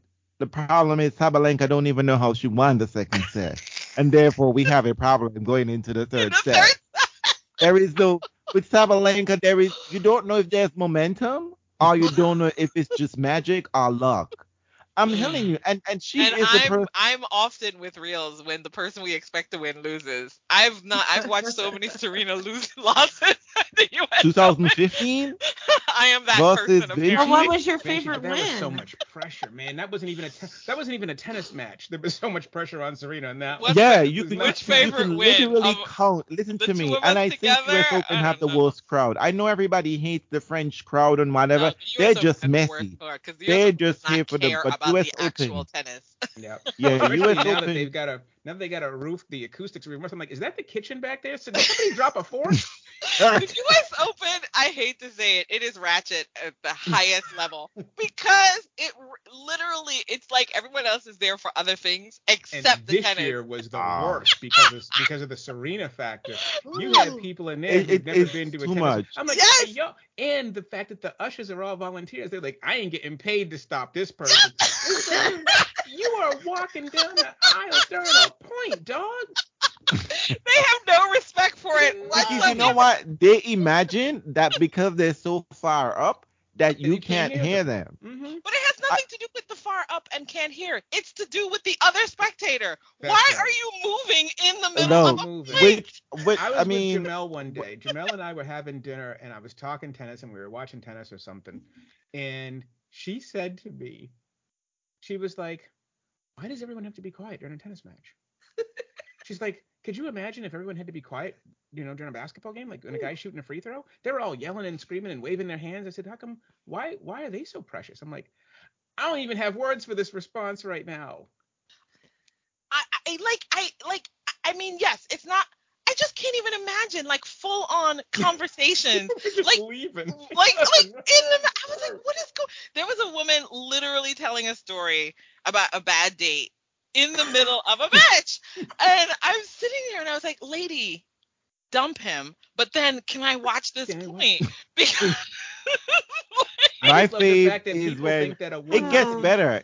It gets better. It's like, changeover is the same thing. yeah, well, listen, here's I the have to thing. say they had to adjust that at Labor Cup because people were precious about the matches, and they were like, okay, because Labor Cup invented a pause. a pause to allow people to move to their seats between, not on odd games anymore. So you didn't have to wait for the 3 and you didn't have to do the odd after that. It was like, we're going to pause between point 1 and point 2 because Stop. people are like, no, because I will say, maybe it's because they paid money. Maybe because it was like a special tournament this year, because people, let me tell you something, they did not want to miss a minute of that doubles match, and they refused to sit outside and watch it on the screen until it got to 3. I gotta come in. I was like, in. what? I can't see Fadal. What? And these people paid their money, and Well, they your were ass, you shouldn't have upset left then. You about have it. stayed in your seat Exactly. and watched the match. Look, you people are worried about the Arthur Ashe Stadium acoustic. I'm talking about when you're on court number 18 or 4 or Love 5. 18, by the way. Literally, I remember watching know. Donald Young play, and they're talking about Donald Young, and he's right there. Like, who is it? Who is this kid? What's his name? Hey, Is this the I can song? hear you. I'm just I saying. can hear you. A man is shouting out that song at one time. Go Wilford, go Wilford. But also the other thing Song that is people so don't easy, dog. realize too is that sometimes part of the thing for the quietness is you also are watching the feet. It's not like as chaotic as some of the other sports, right? Like, you're really trying to pay attention to all these other elements. You're trying to hear the ball, like, because the ball is also part of it for some of the fans, right? Have to be able to hear it. I know. And so it's just, it's like, why must you be so quiet? I'm like, really, there's so much going on. And if you're having a full-on conversation, I can't really make out But what's here's the going thing. But Howard, here is my Anyway. response to you next time you meet Jamel. Is to tell her, look, we're not screaming at the golf course. We're not doing that. Mhm. Basketball is a team sport. Yep. Tennis is not. We are Any not going to be individual sport is screaming generally that way. at Simone Biles while During she's the- on the balance beam. We're Exactly. not doing that. Not We on are the not beam. Oh, you can do it. We are not screaming at Michelle Kwan as she's about to jump. We wait Yes. till after that jump and we clap. That's Okay? right. We have a standing ovation when she is finished. Right? Yeah. When Yeah, we know people that are all quiet she when gotta you're do watching the is gymnast. stop. When they run, it's quiet. Then they cheer after the jump. That's a good point. know. It's true. No, you're very Which is- true. We've got breaks. And But swimming and track and field, which are all individual sports, it's completely different because those athletes are competing with other people. yeah. They're on the starting blocks with You 8 have other people. You have They're nailed. making their own noise. And I'm telling you, those athletes do complain, especially in swimming. Mm-hmm. I don't hear the bell to know that this is the last lap. Yeah, Like, that's true. That's true. There are so lots they of have other to literally signals. look up and look at the clock sometimes to see. So But I we- think it was probably different this year because, in the Olympics was without any people. They had little people at the last Olympics. But people, I mean, just Well, we have. So, Howard, to your point, we definitely are going to have a choking episode. Mhm. I love the idea. Oh, of and that. also I'm to gonna the have choking like favorite episode. chokes. Can we talk about the Charles Barkley awards, please? About who Federer, I mean, let's be honest. We just have the stats Career a while ago. ruined. Serena won 23 majors. Who did she stop? Um, A lot of people. between 3 men are 63 majors, right? Who Whose did career they were stop? ruined? Who's what? Whose careers were ruined by Thomas the president Berdych, I was gonna say, you David gotta have Ferrer, Berdych in there. Davydenko. Yeah. of yeah. Broddick. I mean, Are they- I think that's also the thing that you can start to see also, and that's where you can see the difference between the generations as well, right? You think about the careers that Federer stopped, the ones that Djokovic and Rafa stopped, and that intersection was like a carryover from what Federer was also blocking, Well, and that's right. and in Because some he weird was part ways, of the blocking, though. yeah, he was part of the blocking too, right? So it's like all of those careers are like on lock, which I'm actually, so to Reels' question about ATP without the big three. I mean, obviously I'm biased and Howard knows this. Like, without Federer, for me, I'm going to enjoy the tennis clearly. But I think what's interesting about it is that I'm looking for the new thing because my Yep. old thing is gone. So Yep. like Rafa and Nole is not a solid enough placeover for me. So I'm done with them. It's weirdly, I'm done with those two guys. What does No. that mean in terms of not solid enough? Does it mean that are you not gonna like? And I'm asking because there are with these legends, to Janina's point, there's always the central question: with Mhm. Tiger Woods, with Rafa, with Roger, Serena. Are you watching it or are you watching them? And Listen, I'm wondering how much I'm watching without them. I'm I need watching. somebody else. Well, let me say, I've been getting practice, right? So I will say, I definitely, having this summer and gone to the US Open multiple days for the first time in a long time and gone for a full day every day, also City Open. Ooh, aunties, you helped me out. Um, they really kept me going. I was like, I'm tired. I haven't done this in a while. I will say I'm probably going to become a semifinal finals girl. Like, I think I'm probably going to be one of those weekend Andrew, you've people. No more been that day person ones? for a No more long day time. oneers? Huh? No, but she was watching the other matches. She was I watching was beforehand. I feel like Andrian I has was always like a just flown in at the end. No, And it's that's like, no, why here she I would no, pay her am. money no, for the ticket. no. Yeah, I was there from the beginning. I was like, I was in Indian Wells midnight, Yeah. 2 a.m. watching Rafa go up against Nalbandian. Like even those two. I mean, that's How the are you match. gonna find your next new love if you only I show up know, at the and end? that's what's so That's where you funny. find love at the end. And I know, but see, but this is the truth. Also, listen, let's be honest, I'm getting old too. But the thing that is really interesting is that's how my love for different people on the tour grew. The other guys, really, right? That's when my tour, like my appreciation for the others grew because I was there from day in and day out. I mean, how does anyone become a fan of Verdasco? He certainly wasn't in finals. Um, but you know what I mean? So I mean, there's a part of me that I'm trying to remain open to the newbies, Yep. obviously, but I just don't know if I'm gonna have the legs to do what it did to build my tolerance Yep. for the other Well, and you folks. don't Which, and you don't have to. You did your time. I mean, like that's Can the I throw thing. one quick thing out here as well? Sure. Which is the idea, and Reels brought it up to start this, about I was there from the beginning. One of Yeah. the things I always say about sports, and I don't remember what year it was, but it was That is sometime in the interesting, 90s, and though. I remember which athlete I was talking about, but it was like, it might have been Patrick Ewing. I was like, this is the first athlete I saw from high school to retirement, That's Mhm. interesting. right? And so I realize as well that we protect our own time. Yep. So it's not Mhm. just about them, it's about where we were when we At the were time as watching well. them. Mhm. Yep. I'm a True. different person now. We're all different We're people all now. different people now. Our bandwidths are different. We Janina, got you think time. your I'm in band? different Listen, place. I'm gonna call Mhm. Janina out. Janina, is your bandwidth for tennis the same? Oh hell no. Girl, And also we it's were sitting different Listen, because I slept at Acapulco how many nights? I didn't even watch. but also I didn't even want to getting call her. access to tennis is very Howard, we difficult are these at a days. live tennis tournament. And this girl's napping. I mean, It's like back one of in the those. day, ESPN used to show all of the Masters from beginning to the end. And you know Wow. what, Reels? We don't have any of them anymore. We have Not two anymore. tournaments. Nope. We've got Exactly. the Australian. I'm sorry, we've got three tournaments. We've got, because we re-upped with Melbourne, so we've got the Aussie, we've got Wimbledon, and we've got the U.S. Open, and that's it. We used to show Barclays, we used to show Washington, we used to show Indian Wells, Cincinnati, and Atlanta. So this Yep. is And the also other structural. and It's and going to ten, be structural for the fan. How will the fan? I mean, are fans going on and doing what was that? What was that thing that we used to do? Live score hunters? Are people doing Yeah. those things How to much keep up work are with you the asking them to do? yeah. to But do? also, I have a friend. He said I used to have to call a telephone number to get tennis scores.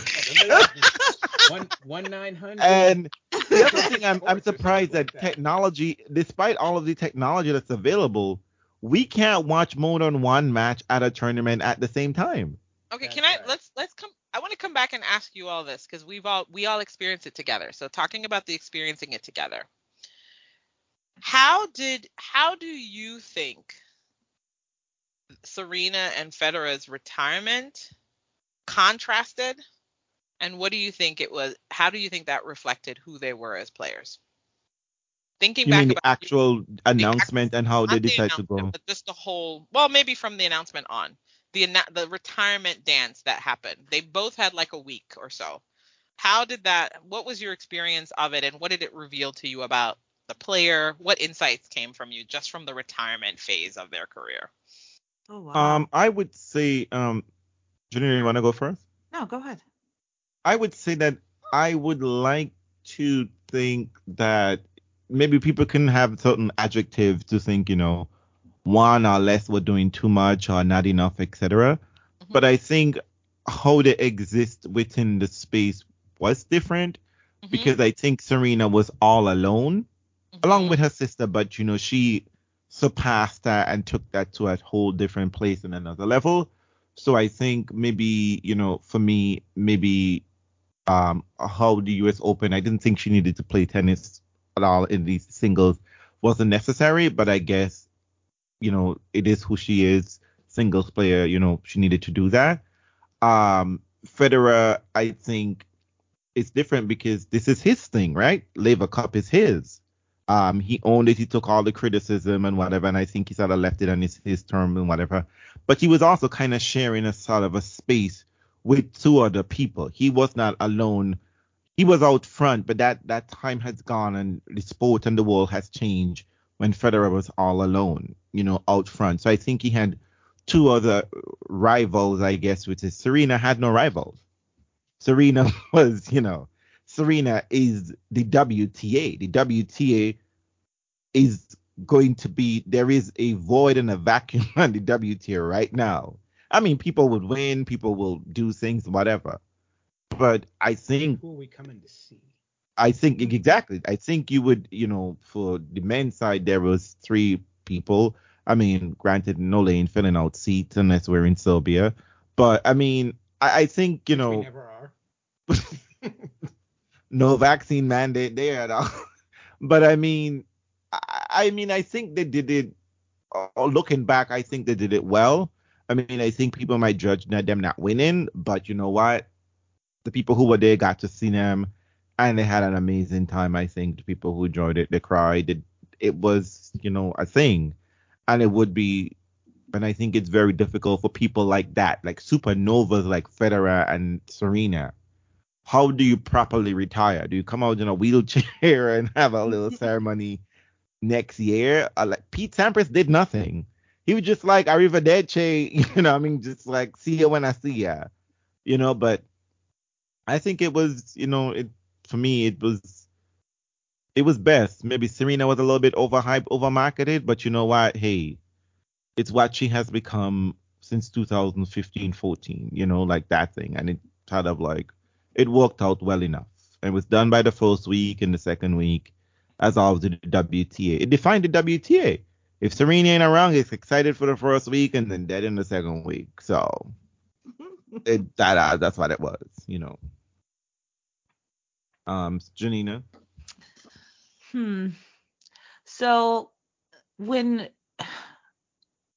Serena announced her retirement, I feel like I had a lot more people reaching out to me. So it felt bigger. Um and when she hit her last ball and she lost, I sobbed like a fucking baby. And I felt all the things, and Maya called me and she sobbed and we cried together.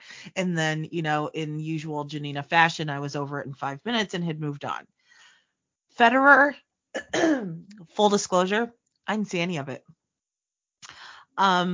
When I had a lot going on in my house, like everything broke at once, and I saw a tweet and I said, this on top of everything, this motherfucker just retires on social media. And I was pissed. And I was like, whatever, I don't have time for this right now. I have water all over my basement. And I didn't see any of Laver Cup. I don't think I've really processed it yet. I watched like 5 minutes max of the doubles and I had to leave.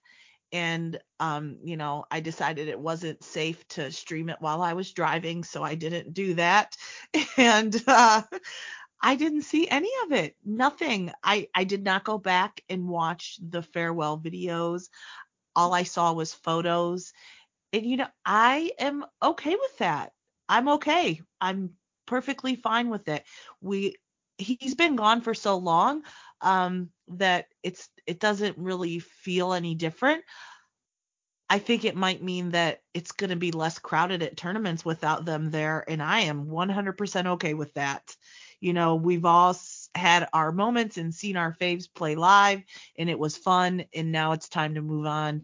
And if that means, somebody, I want to go watch somebody at practice and I don't have some crazy person trying to climb up my neck to get closer, that's okay. I have a very different view of it because I had to write about it. I mean, I wrote 7,000 words on Serena's retirement. I mean, it was a thing. And I think that the important thing to remember about this when it comes to Serena is she's an avatar, right? She's a phenomenon in terms of the vessel that we are processing all of these different things through, especially during the moment that we're in right now. The hard fought respect that she had to get. Serena is not beloved. Mm-mm. Serena has never been beloved. Serena has had to fight for that respect. And then all of a sudden, now the white women want to claim her, and now she's this mama, and the corporations come and the whole thing, and she's, and Chase wants to, and she's got her documentaries and the rest of it. So she has worked very, very hard, to be part of the, Andrea, you and I talked about this in New York.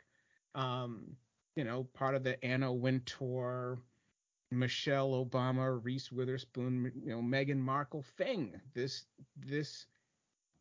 she is moved into a different space. And I thought that her retirement put everybody on notice. It was almost in some ways a reckoning. It wasn't just an announcement. It was, what are you going to do for your greatest champion that you have not acknowledged as your greatest champion? I am the greatest player any of you have ever seen. What are you going to do about it? And so when we were on the grounds, I was, in the media room, everybody was torn. Like, there were people who were pissed that the opponent, whether it was Danka Kovinic or Kontaveit or whatever, had to wait for a half an hour while they did this Serena thing. And people were like, well, is this a tournament where we're neutral, or is this a farewell to Serena? I said, well, it's both. And it was like, yeah, was it, to Real's point, was it a little bit of overkill? Yeah, but it was recompense. There was more to it than just a player retiring. And during the week, especially that first match, it was insane. I mean, people were looking at this going, what is Gayle King doing on the court? She won the match. Right? I mean, people were literally trying to process, what was this all about? And it made sense to me. It was like, well, you have, like Stacey Alister made the decision before that match. Obviously, we knew she was playing Monday night. Everybody knew it, even though before they said it, she was going to play Monday night. That we're going out, win or lose. If she wins, we're going big. If she loses, we're going big. And it made sense to me, because if she loses, it's over. So you go big. But if she wins and she pulls a hamstring in practice and has to withdraw, now she never got the farewell. So you had to do something big that first night. And people were very upset about that. And I didn't quite understand that. I was like, well, what are you supposed to do? You can't risk anything. I mean, people are paying to see Serena Williams. The Kontaveit match was different. The Kontaveit match, I think, was one of the more hostile, but one of the more amazing sort of events, because you could see that people were really trying to pick her up and will her. And I think it was simply because Kontaveit had a number 2 next to her. It was like, oh, she's number 2 player in the world. So Serena is finally underdog. So, but they ain't no Kontaveit. But exactly, right? But it was like, y'all haven't paid attention. She's got long COVID. And she's also not really having a very good year and all of the above. So all of that was something. But then the Tomljanovic match was that moment of sadness when you're watching this and you're going, wait a minute, Serena usually would have knocked her out by now. Had every chance, and she's not doing it. And then when the tide turned in that 23-minute, 14-minute, 24-point, game in the second set, even though Serena won the set, she lost the war. And you could feel the resignation, to the point where Janina was talking about when she hit her last ball. You could feel it. And people were crying because it was settling in now that here's Serena, the greatest server in the history of the women's game and one of the greatest servers of all time, couldn't hold serve in a third set. So it was like, yeah, this is it. And you could see that people were starting to recognize that this was it. And the emotions, and also the other piece of this is that Roger Federer is not American. So I felt like there was a very specific American thing going on at the American Slam that really makes the two very, very different. When Roger announced, I thought Roger immediately, you had to give him props for giving Serena her space, because this has been in the works for a while. And also, I think that the difference was that Roger, we hadn't seen Roger, to Janina's point. We saw Serena get whomped by Harmony Tan, and we saw her get bageled by Raducanu. So when she started to turn back the clock a little bit, people started thinking. They were like, maybe we're going to get some magic here. Maybe we got something. And then it turned out that she's going to be, 1 year old. And that's sort of what happens. And then the ritual sort of took its place. Yeah, I thought that it was really sort of, to Reels' point, I think it was, I'm sorry, to Andrine's point, I think it was really representative of both careers. And I do think that one of the biggest differences in it was that Roger Federer has been playing home games his entire career. Mm-hmm. In Serena, I think there was a lot of catch up here where a lot of people felt like we have to do something. And you could sort of feel, I always wonder what life would have been like if Federer were American. Like if Federer were an American, how would all of this just change? And not just all of it. It just all would have been different because of the way we look at things. But, because we're so American centric. But I thought that Roger's farewell was really poignant. And watching the matches and watching him on the sideline and watching the hand holding and the whole thing, you could see that this was emotional for him in a very, very personal way. It had nothing to do with wins and losses and the rest of it. It was, this chapter of my life is ending. And I just thought it was really emotional. I thought it was really sort of special. Wow, Howard, I appreciate that. I mean, Howard Bryant holding church. I know that was. I mean, I asked that question. That's why we pay him the big bucks. That's why we pay him the big. I asked that question because that's how I started to organize it in my mind, because I was present in both, right? And my feelings about them were really different, and I was really trying to process it, because when I got Federer's notice of his retirement, I called up one of our biggest Fed fans and we cried about Federer's retirement. She was in the parking lot. I saw the text. I dropped it in our Federer chat checks, and I was like, Federer's just announced his retirement. And I called the person who I travel to see Federer matches with, Deb, and we cried together on the phone. I was like, are you okay? How are you doing? What's going on? She's like, I'm crying here in this parking lot. I'm blowing up your spot, Deb. And we were just like processing it. And I think we were just super grateful that we had tickets for Laver Cup, because I had a feeling it was going to be one of his few last tournaments. And I wanted to make sure that we did it. And Deb and I were like, we planned it. And so I'm super excited. So there was that context of like gratitude that we were actually going to be one of the few to see his last kind of moment on the court. So there was that going on. So I think it was overwhelming for that reason. But I think, Howard, you really captured some of the conflict that I was having around Serena's goodbye, because it wasn't so much about, it's like Reels always said, I knew Serena was on her way out of the sport. And as a fan, as a fan of women's tennis, as a fan of Serena, I sort of had already put her in retirement slot anyway, right? Like she'd been kind of off the tour in my mind. And I was like, and the loss to Harmony Tan and losing to the British player, I was like, okay, this is time. I think what I was having trouble with was the catch up by the American establishment. It really created conflict in me because I couldn't separate out Serena's retirement from the kind of work that was being done for this Black female athlete. It was really causing conflict inside of myself as I was trying to process this emotion of like Serena leaving, but then I'm having to do all this work because it felt like work. I heard people say things that they hadn't been saying. Did it feel authentic? It didn't feel authentic at all. And that's one of the reasons why I was curious about the vibe people were feeling, because I felt the tour's loss of Federer. That was different. The tour was saying goodbye to their son. Mm-hmm. The tour was saying goodbye to an icon with Serena. It's very different. And then I started to think about, obviously it's racialized, right? It's very obviously racialized. Federer's a white guy, Serena's a Black woman. So I think those demarcations are really important. But then you also bring in the global piece as well, which is Federer is like a global superstar. But and yes, he was home everywhere. But it's definitely the difference between an athlete that was welcomed in and what that goodbye means versus an athlete whose game people respected but didn't love. Like people loved Federer And did not question his place. and did Right. not question his place, did not question his legacy. You know, you can batter his legacy all you want. You could do all the kinds of different things that are happening and all those kinds of stuff. But he was allowed to be a tennis player only, really. And he could sit with that and be all those things. Yes, he was also an avatar for different values, right? But it wasn't a racialized avatar. He was an avatar for beauty, an avatar for excellence, you know, those kinds of things, right?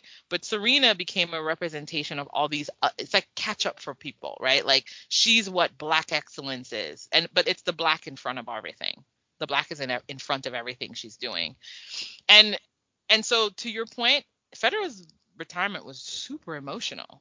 Yeah. You know, but but I thought it was super interesting too because it wasn't a competitive match in the way that Serena's was a competitive match that she took you on a ride.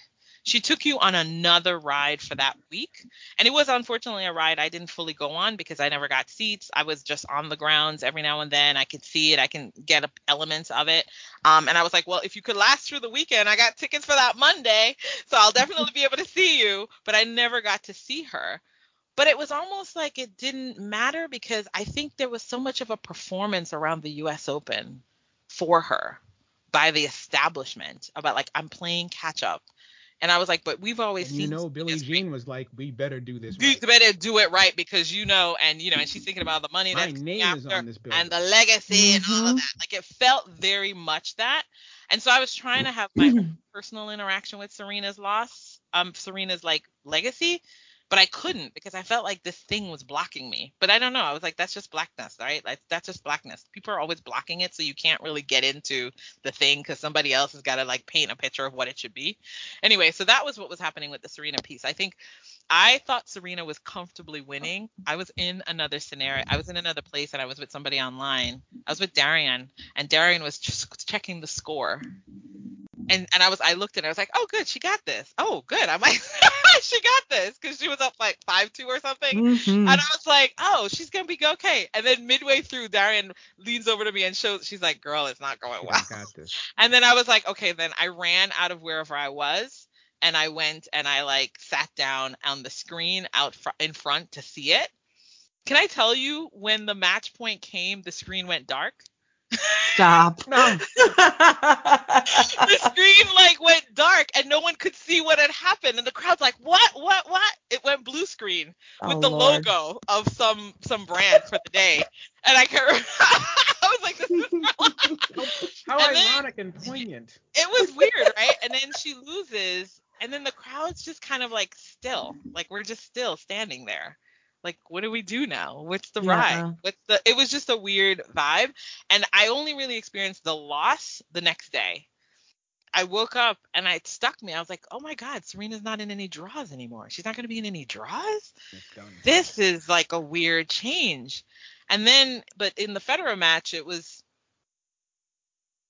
I was at Federer's Laver Cup match when he was close to losing in Geneva before Boston, the Geneva one, the Kyrgios. Y'all, I've never been in an environment like that before. The love the crowd was pouring into Federer to get him, because it's like he had come home. He brought this tournament home, and he was about to lose to this guy. The crowd was like, absolutely nuts. And the vibe, it's chills. Like, I had chills. I expected that same vibe at Laver Cup, but it wasn't. It was really, people were weird. Like like it wasn't jubilant. It was a weird vibe. It was like they almost didn't want to celebrate because the celebration meant it was done. Yeah. Like it was a weird feeling, and the match was competitive. I think the moment that the crowd sort of turned was when he had match points and they were expecting to have this moment of like his last match and a win. Right? That's what the crowd wanted. And that's when the crowd decided to, the stomping, the energy, that's when the vibe started coming. And then, of course, perfectly Federer, loses after having match point. And it's like Deb says, there is no fairy tale for a Federer fan. Because that's the wonderful thing about Federer's career is that he's had so many painful losses. And it's like really defined his career as much as the wins. And everybody has always wanted him to ride off in the sunset on this beautiful thing, right? And it's so funny because then Federer acknowledged it later. He's like, I lost my match, I lost this, I lost this, and that was the thing for a guy who had the PR perfect thing tagged to him. So then that was just really weird, and I was just like, oh my God, everybody wants this cinematic moment where he wins, and then he doesn't win, and it's just like it was like thank you, because it really wasn't about the win, and then it was over, and then it was the Jim Courier interview. And they've had so many classic interviews back and forth, and then, Deb and I, and then like the tears. And then, of course, unfortunately, y'all, the whole thing went longer than everybody anticipated. So we didn't leave there until 2 a.m. The trains weren't running. They had to order trains. It was just a Only lot. Federer could have trains. Only there were trains that I think they ordered to leave. I think they must have figured out a way to get trains just to get people back into the city. I'm sure something had happened. I was like, negotiating with the union. Can we just get 2 hours right now? Like, Can we get 2 hours? What was the plan? But when the girl came out and started singing, I was like, what was the original plan? How long did we think this was really gonna last? Yeah. But and I think it was just watching it, and that's when I was processing it later, and I was comparing it to the Serena vibe, and I was like, this is what it's like when you are accepted in an institution. That's right. And that's what it feels when you are leaving it, and the love is there, and the love is real, and you were one of them, because that's what it felt like. Like and that's what it was. That's what it was. Isn't it amazing that Roger, in recognizing how difficult those disappointments were, came off so human? Very. As a guy who at the beginning of his career, not the beginning, but when he started cranking, was considered inhuman because he kept winning all the time. I thought that was funny too. And it is interesting that you say that, because I was wondering if that would happen to Novak at any point, because I think of Novak as very machine-like now. Yeah. His tennis is very machine. It's metronomic, and it doesn't have light to it. It's so interesting, because I like to think the thing to me, and people say it, is that when Federer was beating you, he was beating you beautifully. But when Novak is beating you, he is destroying. It's like a tank rolling. It's like he's just, right? And it's a different. The end results are the same, but the feeling you get watching it is definitely a different vibe. Yeah. Anyway, so I was wondering. I thought to myself, for a brief moment, I thought, well, he's entered his mechanical phase. I wonder if he's going to enter a phase towards the end where he gets his humanity in a weird way, like Fed had. I don't know. I don't know if that's possible. I'm going to go on a limb and just say, I think it's closer to Serena, because I think that there's a blackness about Djokovic I always talk about, and in that he's not welcome. My first thing I appreciated about him was that he was not actually welcome. he's third world. Mm-hmm. They don't like you. They don't act like you're part of it. You're constantly fighting the first world Europeans. You're not Swiss. You're not Spanish. You're not English. And you didn't even win for Europe, Djokovic. And you didn't even take it home, even though you were great on Saturday. And so there is this thing with Djokovic and you are representing a people who have a serious chip on their shoulder about all of this class stuff. Yeah. It's really not that different in a lot of ways from Serena. The difference is that once Serena had her baby, white women claimed her. Yeah. And then all of a sudden she became, I would argue, I would love to see those numbers. Serena's corporate endorsements in that 2 years of her pregnancy and child against the previous 5 years. Can I be horrible? Is it because she became the very thing that people are used to seeing with black women, which is a mother? That's good. That's a good call right there. But there's so much, it goes to your point, there's so much work that keeps you from just pure enjoyment of it. And it could never be pure enjoyment because there are too many other things we're talking about here. Yep. I mean, when I met Richard Williams for the first time, one of the things he told me was, always have to remember they don't want you here. Yeah. And this is when she and Venus already had, 20 majors combined? Mm-hmm. And he said, and when you walk, you've been to Wimbledon, Serena and Venus's name and pictures and they're plastered all over that place. And the reminder that winning is the only reason you're here. We don't want you. You're not part of this. And and it was really interesting because you could also tell at the U.S. Open, there was a fair constituency of people, even though it was overwhelmingly Serena positive. Could not wait to get her off the stage. You mean behind the scenes? Yeah. Can we just get on with the tournament now? Oh, good. We can have a tournament now. Now it's back to the tennis. I'm telling you that second week WTA it was all about. But that was the same thing that happened with her versus Caroline Wozniacki. Remember when we were there, Reels, for that match? Yeah. But you know what's funny is that it was I a would final, say that, and it was supposed to be an important final, right? That was 18. That was when that she was tied 18. Prissy. Yeah. but here's the legacy that one of the interesting legacy of the Williams sisters, Serena, is that when Serena was dominating, Federer and Nadal, Djokovic were dominated, and WTA got lulled into this sense that we're the same thing. Like we didn't have to do anything. And now I think they're gonna have to figure out a way to butter their bread because, like I said, WTA ATP knows how to get their matches in front of people. WTA has not figured out that secret sauce yet. And the WTA decided to go all in on Asia, and now they got to find places to play. Exactly, they're scrambling for it's like a bad wedding show about. Well, the WTA has the thing that MTV had, right, with Michael Jackson. Right. Right, like it's like the Williams sisters made you TV watchable, at least in the US side, right? And if you couldn't ignore that anymore. You had to build your brand based on that. You were trying to ignore it. You were trying to pretend something else was going on. But in fact, that's not what happened. You had to acknowledge that they were superstars, and you had to realize that you're going to create evening matches, and you're going to do Saturday night at the U.S. Open, and you're going to have Saturday night watch TV and all that stuff. You became a business. You became a big business. And I don't know if you have the chops because of gender issues, right?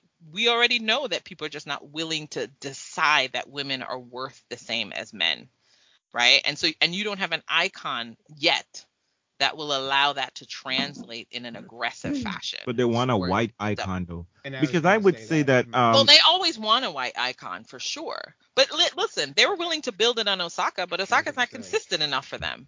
Right. She didn't have it.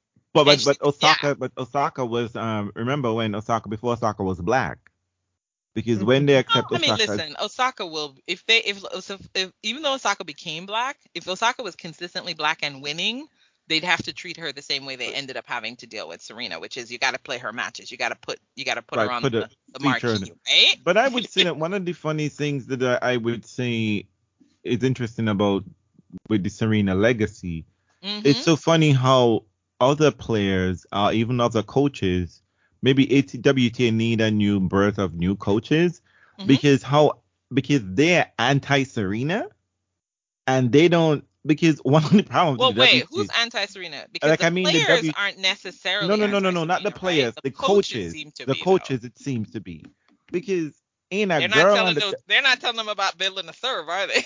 Thank you, that's my point exactly.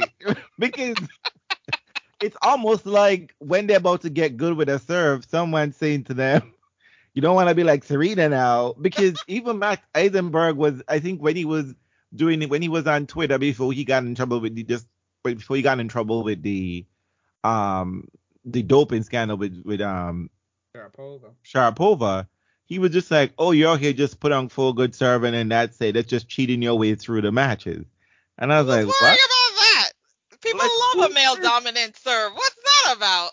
Exactly. Like, who is the, and I always found it funny that people weren't trying to replicate that, and that if you look at the players who played in the very early part of Serena's career, like Lindsay and Hingis, and they understood, the measure of Serena and what they brought to the table to be competitive against Serena. That they had to try to be all court players. They had to try to be better players, better movers, especially Lindsay. But, as soon as those ladies were creeping out of the sport, And we can talk about chokers, and we can talk about the people Serena retired. Like we could put that in that episode. Like the people that Serena just laid to rest while she continued doing her thing. Kim came back 3-4 times. What I mean? Just like, and Serena's still been here. But I'm always surprised at how little that WTA itself as a sport embraced Serena. Not the Serena, the star, but Serena, the tennis player. The technique, the technique. All the things Because that I'm you can telling learn you, from some her. of these Well, girls. how are you going to do that? Let's be honest. How are you going to do that if you only think of her as a phenom? Well, that's what I'm saying. They treated natural. her like there's nothing we can do. Yep. She's just You're overwhelmed. She's a beast or something. Like you can't do that.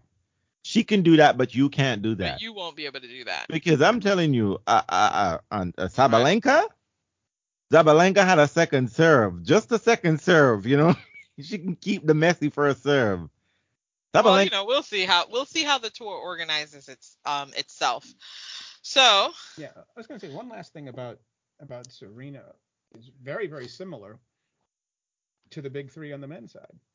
There's not a piece of her game where you couldn't make an argument she was the best at it. Best serve, damn good volleys. I mean, she's not Vinci or those players, but she's got great volleys, great defense, great return, great forehand, great backhand, great. And so to Reels' point, how many players out there on the WTA side right now are even attempting to build that kind of game? And also that mental fortitude and that Jedi mind trick where all of a sudden you think you're hanging with Serena, and then you're not hanging with Serena. You're hanging off of a cliff.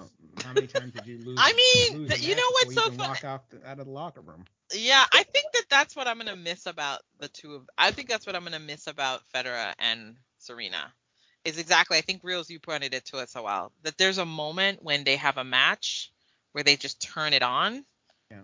And I mean, I don't even know if the others do that. Does anyone else? But how many people have that? How many people have that extra gear? I mean, that's the thing that separates. I got a little bit more reserve here. I got something else for you. I'll tell you. I know you. Like, I don't know. I remember there was a thing at the U.S. Open one year when they were like, "There's 20 minutes before it starts raining." And Federer needed to win the third set in 20 minutes before it started raining. I need to figure out who that guy was. I gotta remember who it was. 15 minutes. Mm-hmm, 15 minutes. I mean, it was just one of those things. He just like dialed in and locked in, and now the thing that reminds me of that is like Serena. I think it was in Miami. Sharapova. Yeah. Down a set and a break. Yep. Like, well, I mean, and it's just, and it's you one have of those memories where you're like. It's because it's one of those things like because tennis is such it's like it's fighting, but you're not actually cutting each other, right? Yeah. And you think you see a player come on, and we see you're on like a boiled corn. You know what I mean? You're just like, there is a moment where that other player just like they're doing everything. They're doing all of the things. And then all of a sudden, dicing you, and you're like, Federer and Serena just says, "Okay, I'm done. You've had your fun. Now let me show you how we play tennis." You know what I mean? Like, oh, you can sing? Let me show you how we sing.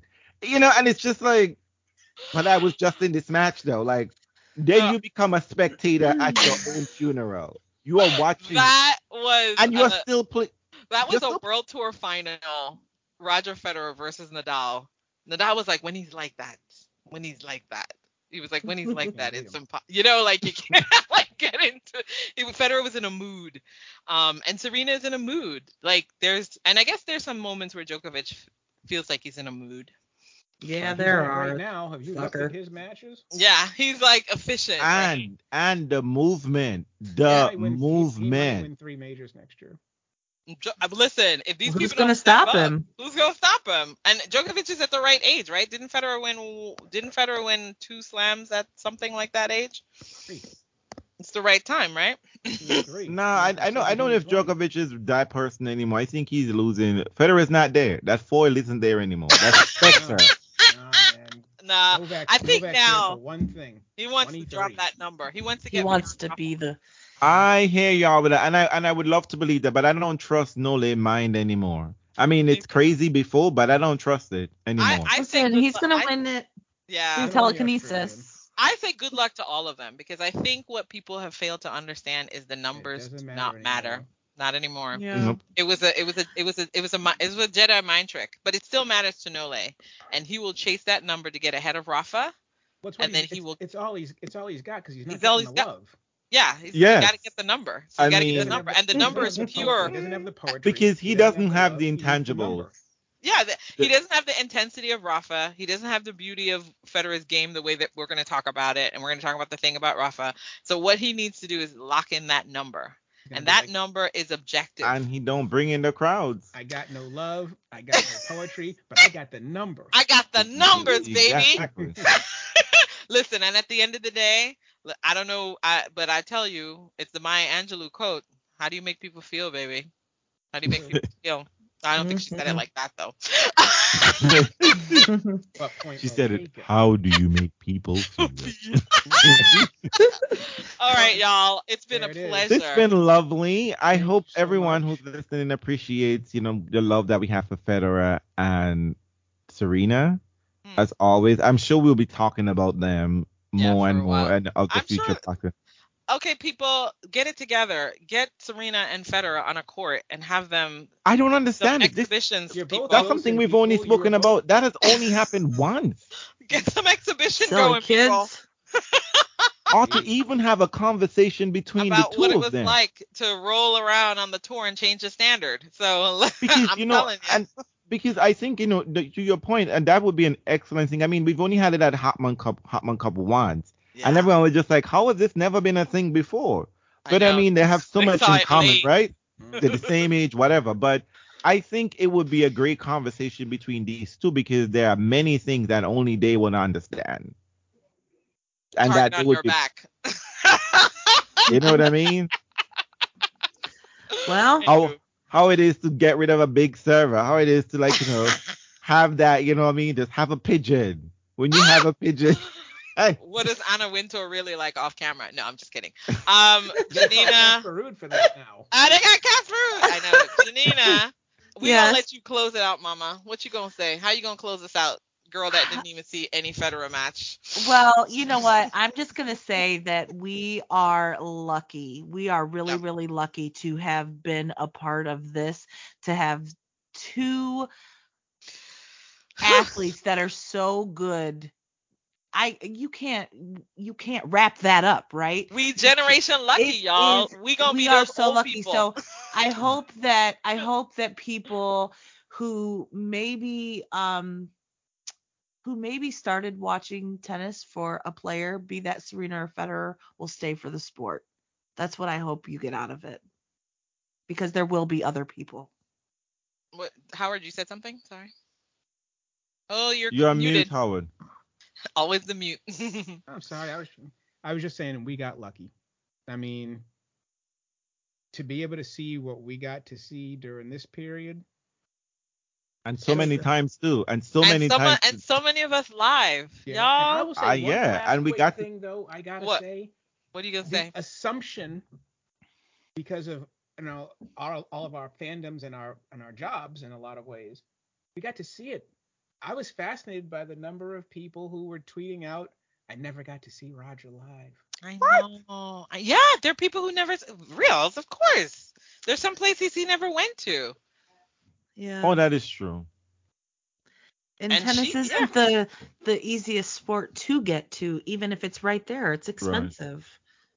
You know, That's I kinda mean, if weird you to didn't- think if about you it. didn't get Roger early in the United States, you saw him in Indian Wells, Miami, New York, and that's it.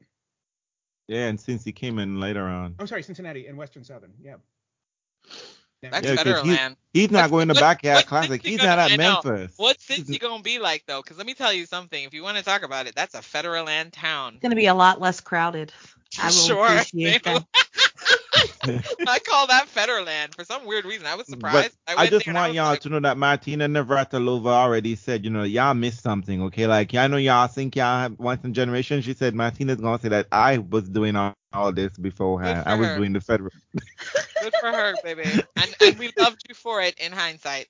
All righty then. All right. Thank you all. See you later. Take care. Yes, folks. Yes. And don't forget, we're gonna be right here again later on for Wakanda Forever, okay? We'll be doing an analysis of what they did to the damn thing. We'll see. Get your tickets, Howard, and you can tell us what you think about it. Of course. Of I course, know. he's a Marvel head. He's not a big into DC. He's into Marvel. Not big into DC. What? You mean District of Columbia? What is this?